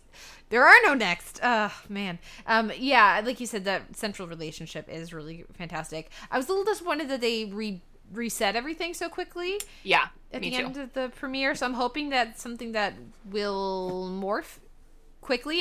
The level of self-awareness I was really enjoying, because I think that can get a little old quickly, but so far I was really enjoying the level of self-awareness. So can we not say the R word, you know, like all this awareness about you know, other criticisms of the show, or just the culture around television, which they can take advantage of the setting of Unreal to really explore. I thought that all worked really well. And yeah, it's just watching Rachel convince herself that everything she's doing is worthwhile because she's making history because they have a black suitor, was just wonderful to watch. It's like, in some ways I'm agreeing with you. Rachel, this is a big deal for your show and for the reality television of your universe, but I mean, you're trying a little too hard to convince yourself. Yeah. What I love about Rachel is it's her job to essentially lie to everyone in order to get them to do whatever she wants. Like, that's her skill, and that's what she brings to being a producer. And you can never tell when she's actually doing that and when she believes what she says. And B, you can't tell how much she's doing that to herself and how much she's aware of what she's saying is a lie. And I think that's so complex and so smart. And you have like that scene where she's trying to convince the black activist to come be on the show, and you're like, do you believe what you're telling? Like, she's essentially telling her, like, you're gonna get, you know, a big platform for the things you believe in, and you're also like, TV can change the world. And like, does she believe that? Is that all a lie? Is that half a lie and half true? It's like so smart and interesting, and I'm really interested. I think so. Like, Feed the Beast is trying to be prestige television, so therefore when we discuss it like in that prestige television genre. I think Unreal, I'm not quite sure what Unreal thinks it is. What Unreal has been marketed as and discussed as is like a soapy, like almost guilty pleasure show. And I think that that's such a ridiculous thing. Like, what we're essentially saying is that prestige and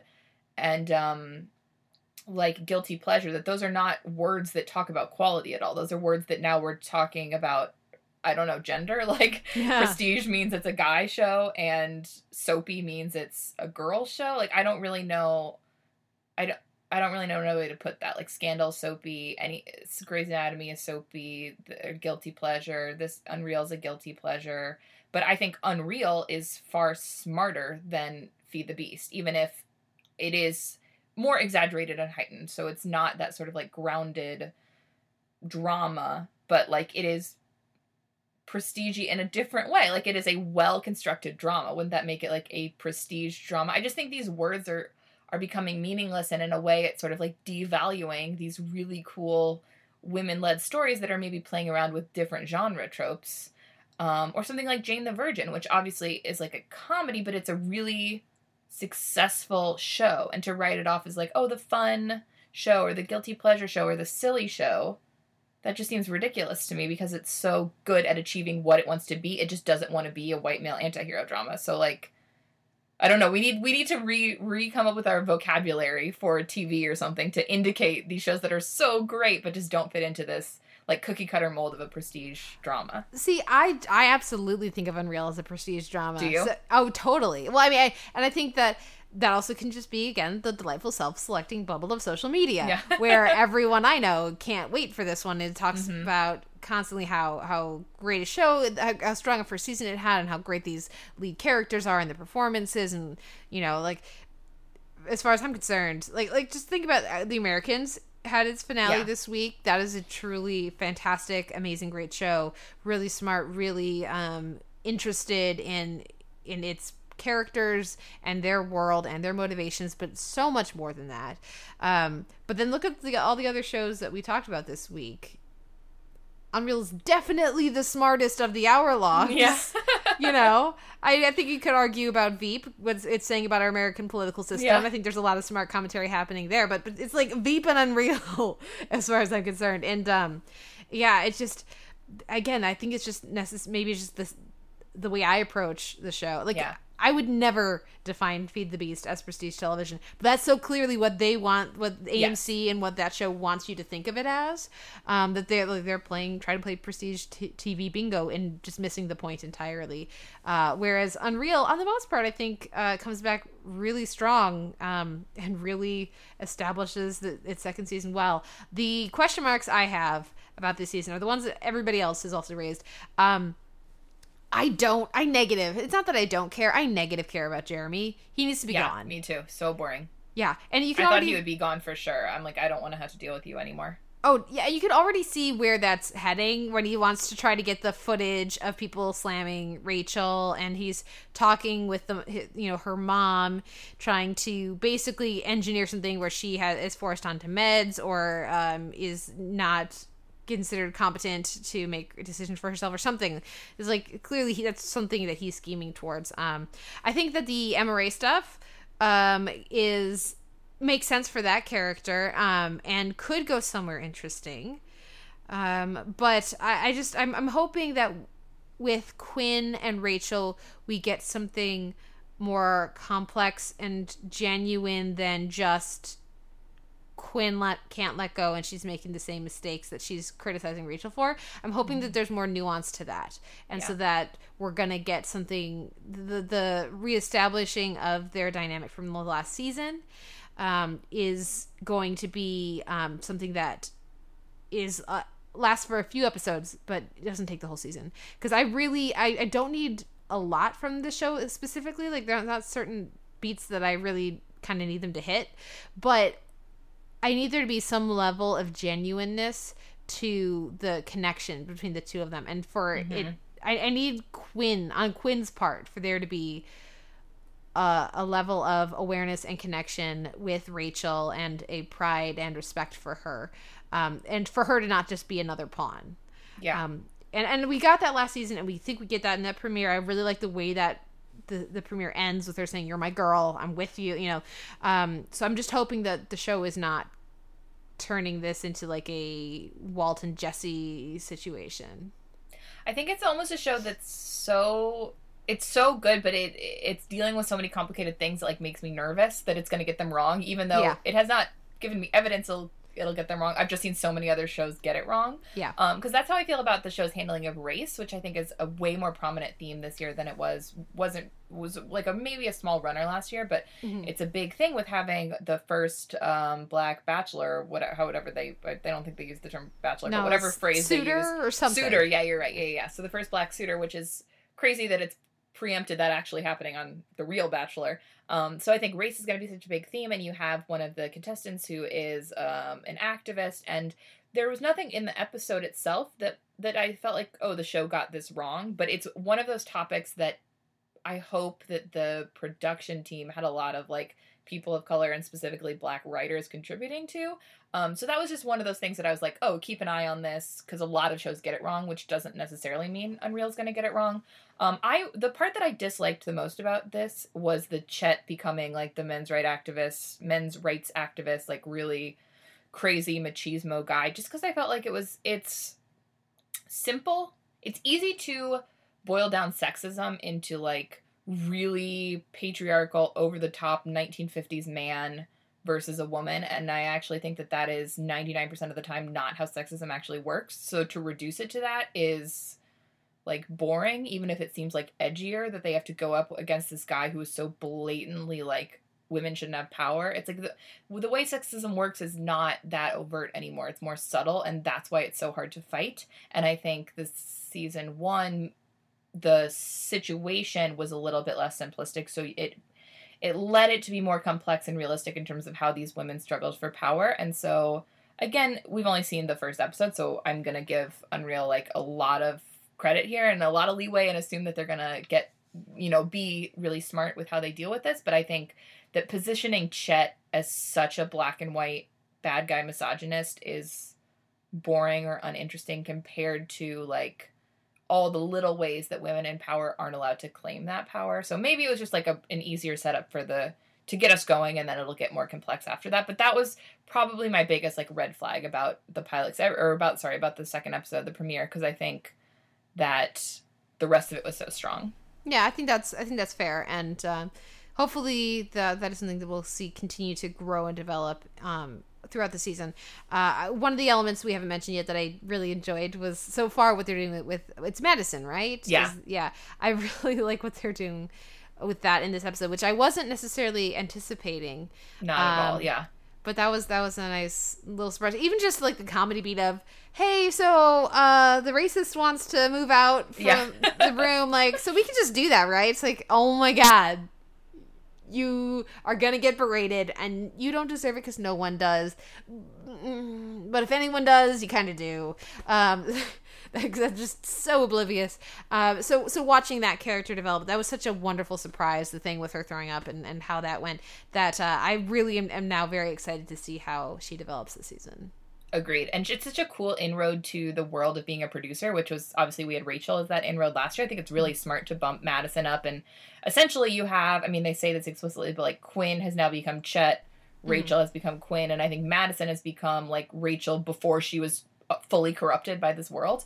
Yeah. So it'll be curious to see. I think it's such a good and unexpected beat because you assume, oh, this is going to break Madison and she's going to want to quit. But for her to be like broken by it, but also into it, is such a cool and smart and interesting and complex move. So I'm really excited by that too.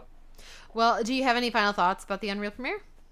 No, I'm excited. My favorite parts of the show are seeing the like actual behind the scenes of this reality show. So I'm excited for the, like, this was sort of like getting us into place for the new in-world season. And I'm excited to like get back into the production side of things. Absolutely. I agree. And I am really excited about the racial politics on this season, and I hope they stick the landing. I have confidence that I want to believe that they will. So we'll see how that develops. But a lot of potential in this new season, this season of Unreal. So with bated breath, what wins your week in drama, Caroline? Well, I don't know. I'm really gonna have to think about it. But no, of course I will give it to Unreal, which like I said, so excited to keep watching this season. And I'll give it to The Americans since you gave it to Unreal. Split the vote there a little bit, but I'm so excited to not watch any more Feed the Beast. Very excited about that. Now we'll take a break and come back with our season spotlight on Grantchester season 2. We'll be right back after this. I'm God and you're Adam. How are we going to go about finding your Eve, Sydney? I can't break the rules like you do. I don't break the rules. Yes, you do. Sydney!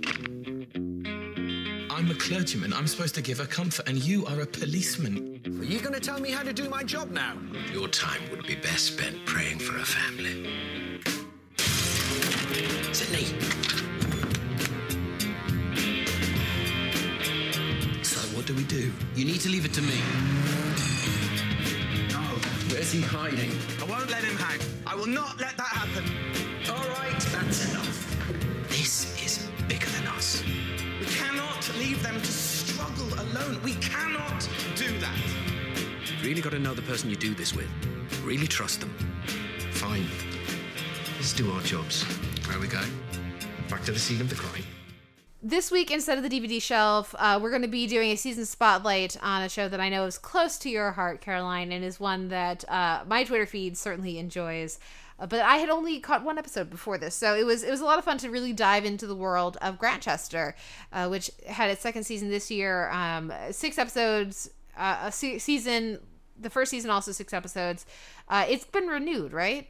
Yeah, they're coming back for a 3rd season. So let's start out with, aside from obviously Hot Vicar, what brought Grantchester to your attention initially, and what made you want to talk about it today? Yeah, so I love talking about this show. I think it's a very much a hidden gem, and I'm so excited to whenever I get to introduce other people to it. So I actually found out about it because my parents were watching it, and I think when you first hear about it, the setup is that it is it's in 1950s England, a really small town. You have a detective, and then you have he's more the hardened older detective, and then you have a younger, as we said, hot vicar, who they wind up sort of pairing up together and solving mysteries. And the vicar is Sidney Chambers, and he, he's not a detective, but he's good at sort of getting to know people and noticing the details, and so he sort of brings this other perspective. So when you first hear that setup, you're like, oh, great, just a lovely Sunday afternoon murder mystery show.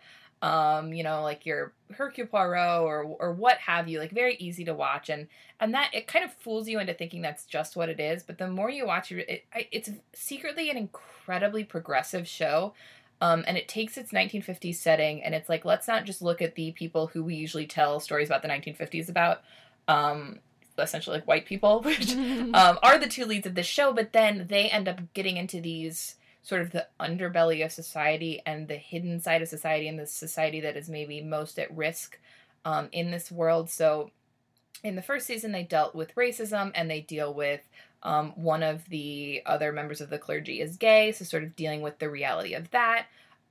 They deal in this season with abortion and with abuses of the church, and they deal with survivors of the Holocaust. It's all of these people who are not the mainstream are the ones who end up getting roped into these stories. And so it's very forward thinking in the way it's very casually oh, gay people existed in the 1950s, and it wasn't always a witch trial. They also lived lives, and they tried to date, and their friends were accepting to different degrees, or black people existed in the 1950s, or some white men were married to Asian women in the 1950s, and they just had lives that were relatively normal. And that is, it doesn't sound that progressive, but it is so rare to see this sort of story told, or to see that sort of lens put on it. And I think that the Grantchester, the show, is just so, I don't know, again, it's so smart. And that having it be a priest who is the person who a lot of underprivileged people are going to come to and talk to, and he has a very empathetic worldview, and he is constantly striving to he's not the person that's going to turn away the the sort of people that are looked down upon by a society. And so I just think it's very well acted and it's very well done, and it's got all those things you want from the like Sunday afternoon British murder mystery show, but it's got like another little edge running through it that is the thing that really keeps me sort of returning back to it.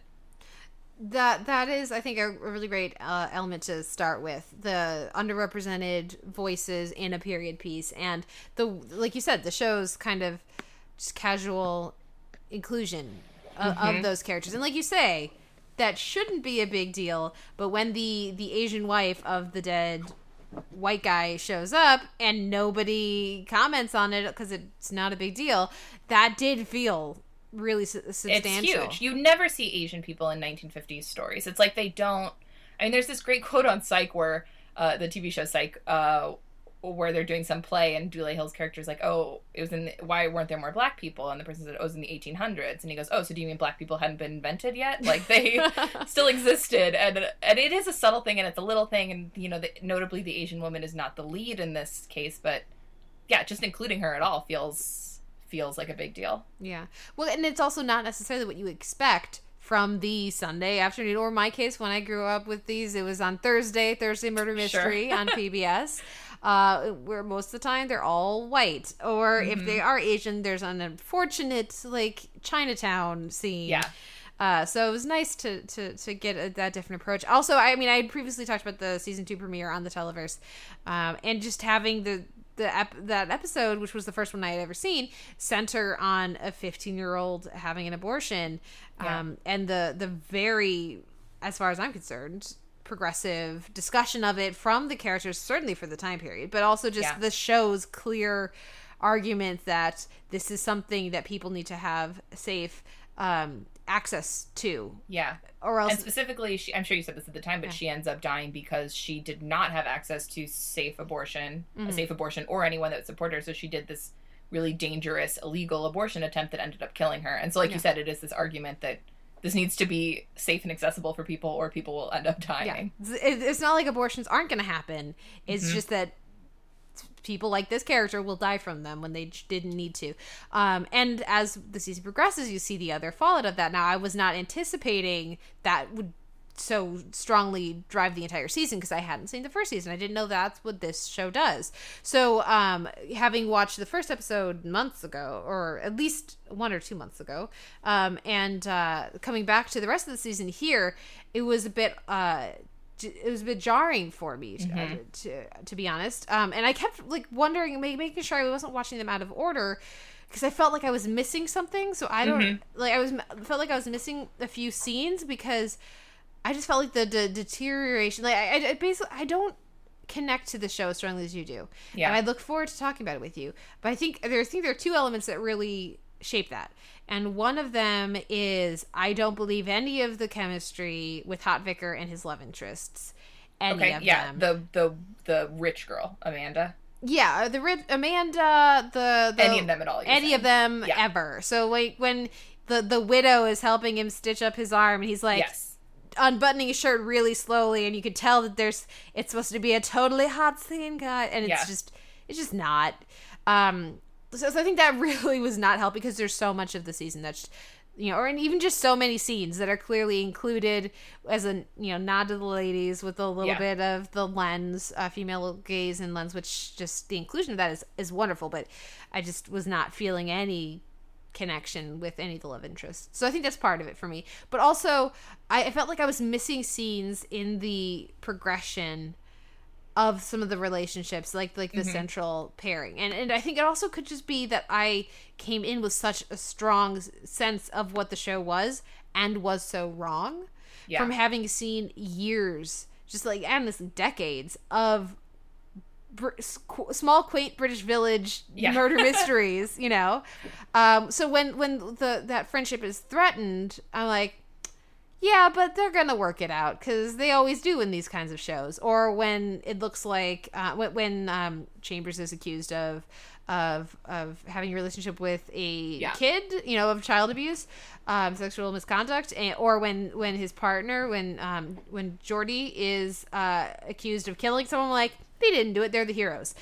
So I think some of that is on me, and certainly I marathon these that I think did not help. So I didn't have time to like think about each one and process. But I do. What's interesting to me is by the time the season ends, I think the way that they've continued to develop the themes of the season, it works really, really well. And having like, bringing back in episode 6 the priest from episode, or the vicar, I should say, from episode 1. I would say priest too, because I was raised Catholic, so I've just used that word, but I don't think that's actually the right word. Yeah, there's a bit too much hanky-panky, I would say, for priest. Hopefully. But, so bringing back the colleague from the first episode and the last episode, having that so many of the themes of the season come together in that speech about forgiveness and the strength it takes to forgive and hope and everything. The way that came together actually in the last episode, it kind of made the other episodes click for me. Mm-hmm. So what I think I would, if I have the time to go back, if I rewatch some of the earlier episodes, like I already really like the first episode, but like second, third, fourth, I think knowing what show I'm watching now will make me really like it a lot more. So I was sort of just like enjoying it, but not always seeing not having a strong connection with it, and not always seeing the really, like, feeling like I was missing scenes. I think I would pick up a lot more subtlety of the performances and the writing now that I know to look for it, and shame on me for not seeing it initially. What do you think? Yeah, I think that all makes total sense. I think a lot of season 2 is like a specific reaction to season 1. So it is sort of like what I did with Veep, like jumping in. I feel like in a weird way, even though this seems like the ideal show to just, it's a murder mystery, just jump into anyone and it's fine. Like in a weird way, it's not exactly serialized in the storytelling, but a little bit in terms of the emotional arcs. Because season 1, they don't have, so season 2 has this running through line of a person who's up for the death penalty, and sort of the friendship of Sydney and Geordie is, they like literally come to blows because they have very different opinions on the death penalty. So season 1 didn't have any sort of overarching like plot through line like that really. But season 1's really about building up, like we see Geordie and Sydney meet for the first time, and it's really about building up their friendship until the end. And then I think season 2 is attempting a little bit more to tear it apart, and take them to a different place. And I think almost season 1, I think, is a little bit more successful, like, in terms of each episode. Like, I think episodically, I liked it a little bit more. Actually, in season 2, I thought the second episode, which dealt with, like, communism and communist spies, and then the third episode, which is the one you mentioned with, like, the sexy lady who's, like, manipulating her husband. Those were the weakest ones to me. I think that, like, on an episode-to-episode basis, season 2 might be a little weaker, but I feel like its themes are almost a little bit stronger. So, I think season 1 and season 2 are, like, sort of mirror images of each other. So I could see without enough build-up, or like you said, like, without sort of watching for those things all the way through, it's, like, not functioning episodically as well as it could have, and I think did in the first season even. Well, and I would also add, we watch, one of the things I was struggling with is we're watching our lead deteriorate throughout the course of the season because of the death that happens in the premiere. And as I was getting sort of confused as I was watching the season, going like, okay, obviously this is traumatic and it's great that they're developing this. I kept wondering, like, wait, why is he upset again? Oh, is it still that? Yeah. There's a murder every episode. Yeah. People die all the time in this quaint, tiny village. So, I feel like that's something that we all agree when we watch murder mystery shows. Like, no one mentions the fact that Miss Marple's entire village is murderers or dead people. So that was a little bit of a barrier for me as well. Now, it's in the first season, is it again a murder case every week? Yeah, it's the same thing. It's murder case every week. They just don't have the through line, like the way it's like, oh, we have this death penalty case we keep checking in on. They don't do anything like that in the first season. It's just, I mean, it's still serialized in terms of, like, we see their relationships develop, but there's not such a central, like, thematic through line through the whole thing. Also, the first season sets up that so Sydney's just kind of a mess in the first season too. Like, he holds it together better, but he was in World War II, and he sort of has PTSD and is self-medicating by essentially being an alcoholic. And there's like an episode late in the first season, where Sydney's like, Jordy, do you think you have a problem with alcohol? And Jordy's like, yeah, our problem is we don't have any more. And then they just like keep drinking, and the show does not like attempt to be like, and then they figured it out. So they're just sort of like functioning alcoholics dealing with their own issues. So I totally get what you're saying with the like, there's an element of like, don't think too much about the fact that these murders are happening all the time versus like invest heavily in this one. And I think you're right that it probably doesn't work as well as it should. I think that the idea is that this person on the death penalty, it was like, or who is under the threat of being killed, is one of Sydney's, like, specifically one of his parishioners, and like a person he has mentored a lot, so that's why he's a little bit more invested. But I totally get your point that maybe that was not quite because they wanted it to be more of a small through line than like a central focus, maybe it didn't get quite as much attention as it needed to. Yeah, I think even if we'd gotten if we hadn't dropped it so much after the first episode, if there'd been a little bit more of that in the next couple of episodes, or because every now and again, like, parishioners will come up and be like, you shouldn't be doing this, vicar, or whatever, but we all know that by the end, like, again, and that's not necessarily the case on Grantchester, but when you're watching any of these other shows, that this series very much draws from visually and from this long tradition. So I don't feel like I'm out of bound or stepping out of school or whatever here to make this association. There's always going to be some grumbling, but like the hip new priest or vicar or whatever who's down with the young people or whatever, those people, the codgers kind of come around and learn their lesson by the end. So maybe if there had been more of a through line of that in the season, it would have worked a lot better for me, because it was I thought it was very affecting. And when they have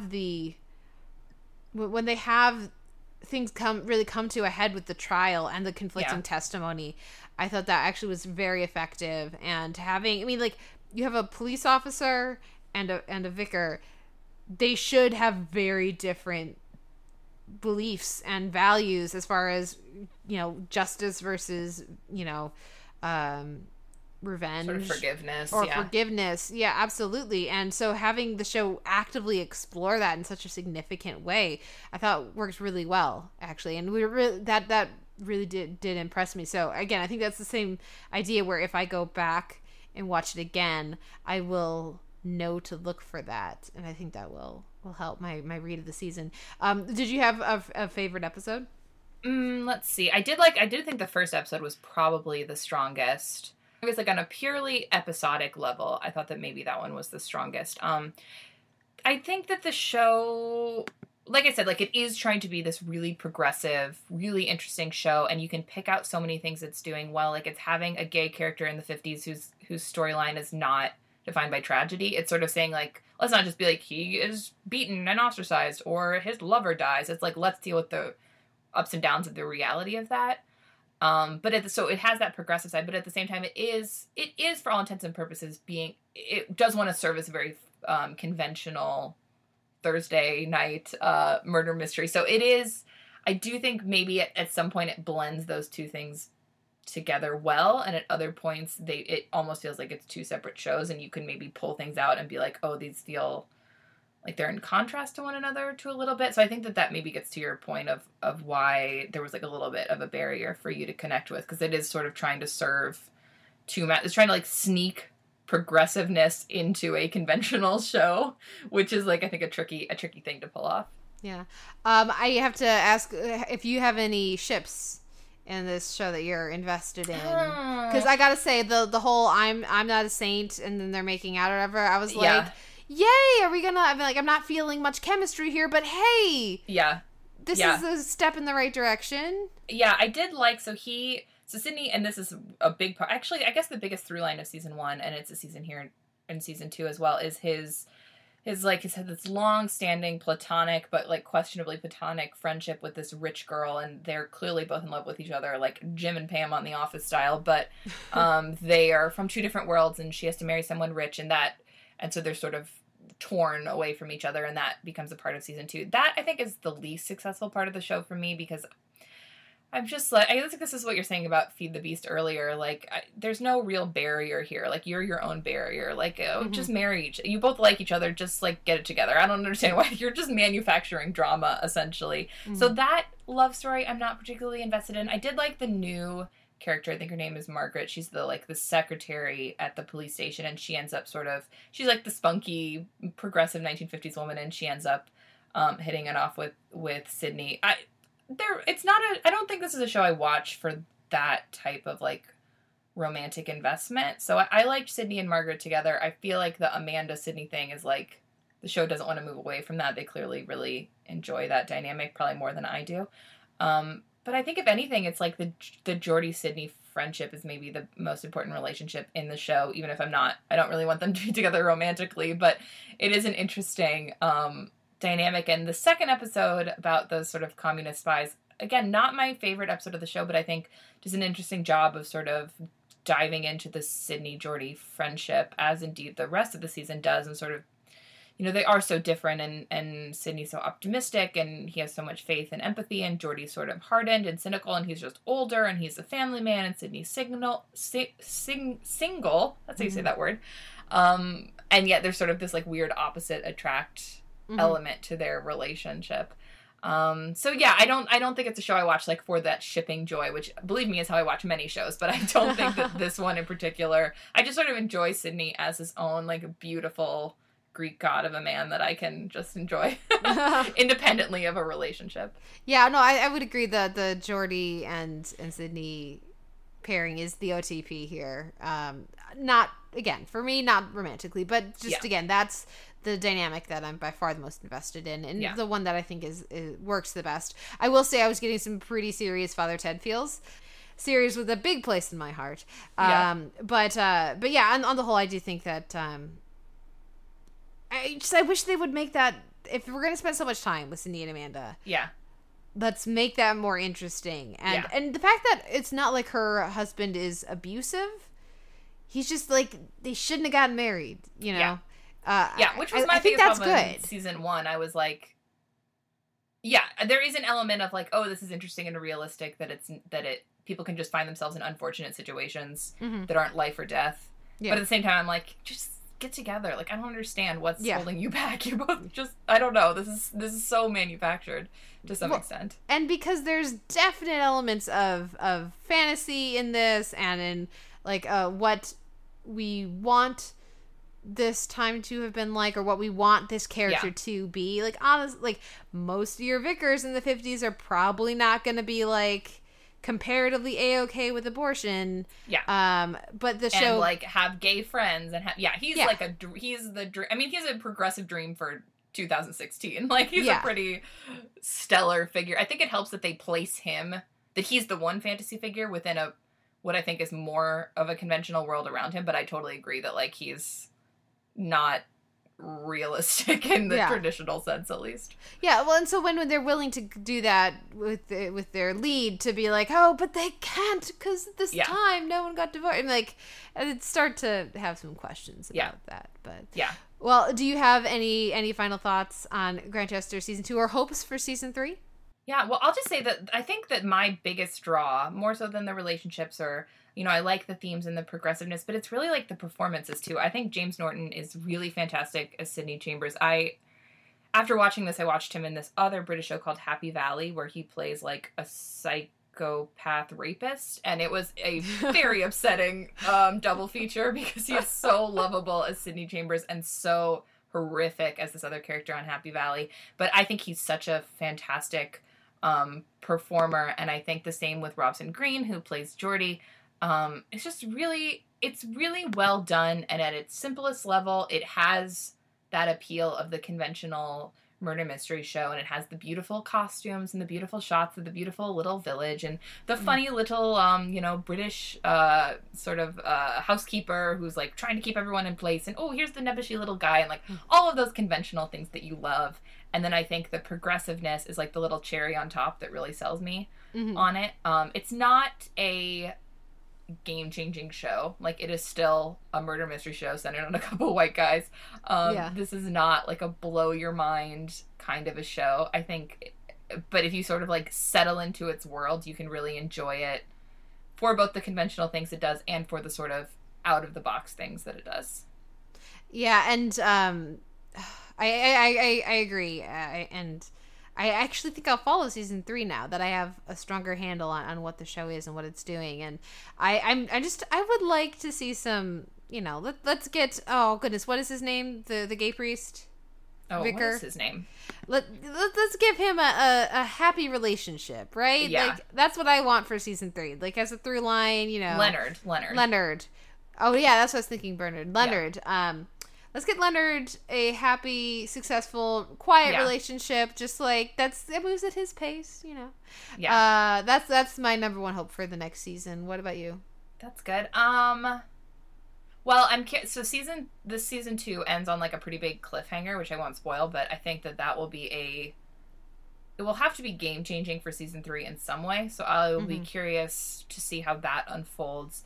I always I guess I'm just really interested in how TV shows tackle religion. It's one of the reasons I was really into Daredevil. It's one of the reasons I'm really into Preacher. So I'm interested in how, again, this cliffhanger affects Sidney's faith and his ability to be a priest, or a vicar rather. So yeah, I would like to see that religious side. Those are always my favorite moments, when that sort of comes up in the show in a really heavy way. I think that's always really interesting. Yeah, and I mean, it should be. When you talk about things that could threaten his position, yeah, that's a big one. Yeah. Yeah, I'm sure divorce exists at this point, right? Yeah. So, yeah.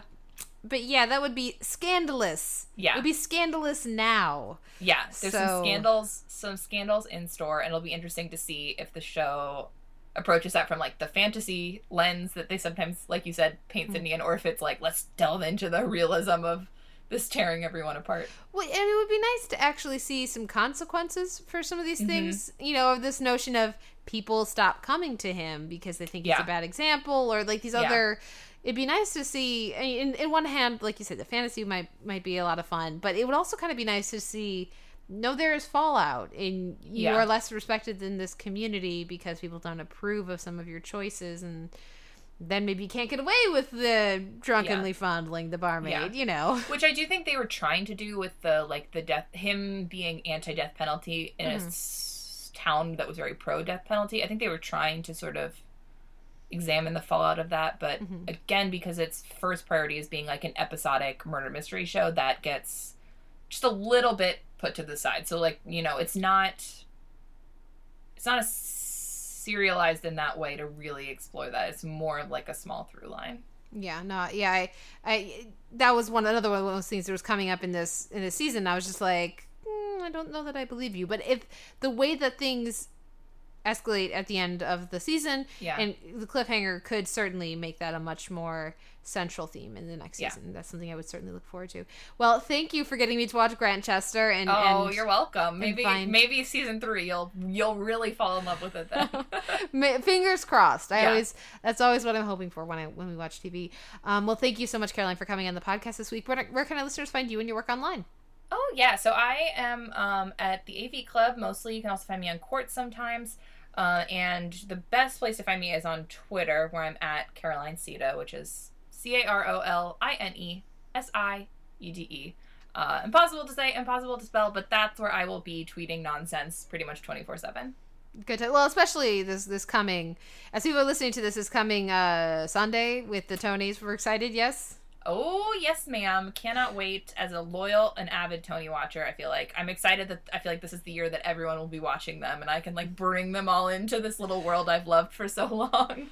Good times, good times. Well, listeners can, of course, find me on Twitter at the Televerse. You can read my rating at the AV Club, where right now I'm covering Veep. And you can also go into the back catalog if you so choose.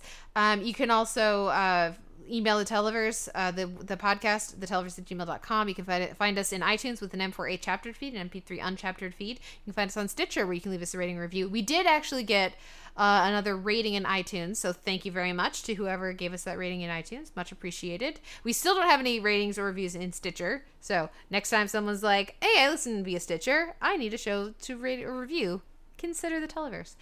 You can also find us on Facebook, and of course leave a comment at the website, and like I said, I'm on Twitter, and I'm at the Televerse there. So thank you once more, Caroline, for talking with me. Thanks for having me back. And thank you everyone for listening. We'll be back next week, or I should say I will be back. You will not be back. No, I'll be listening though. I'll be back next week with another episode of the Televerse.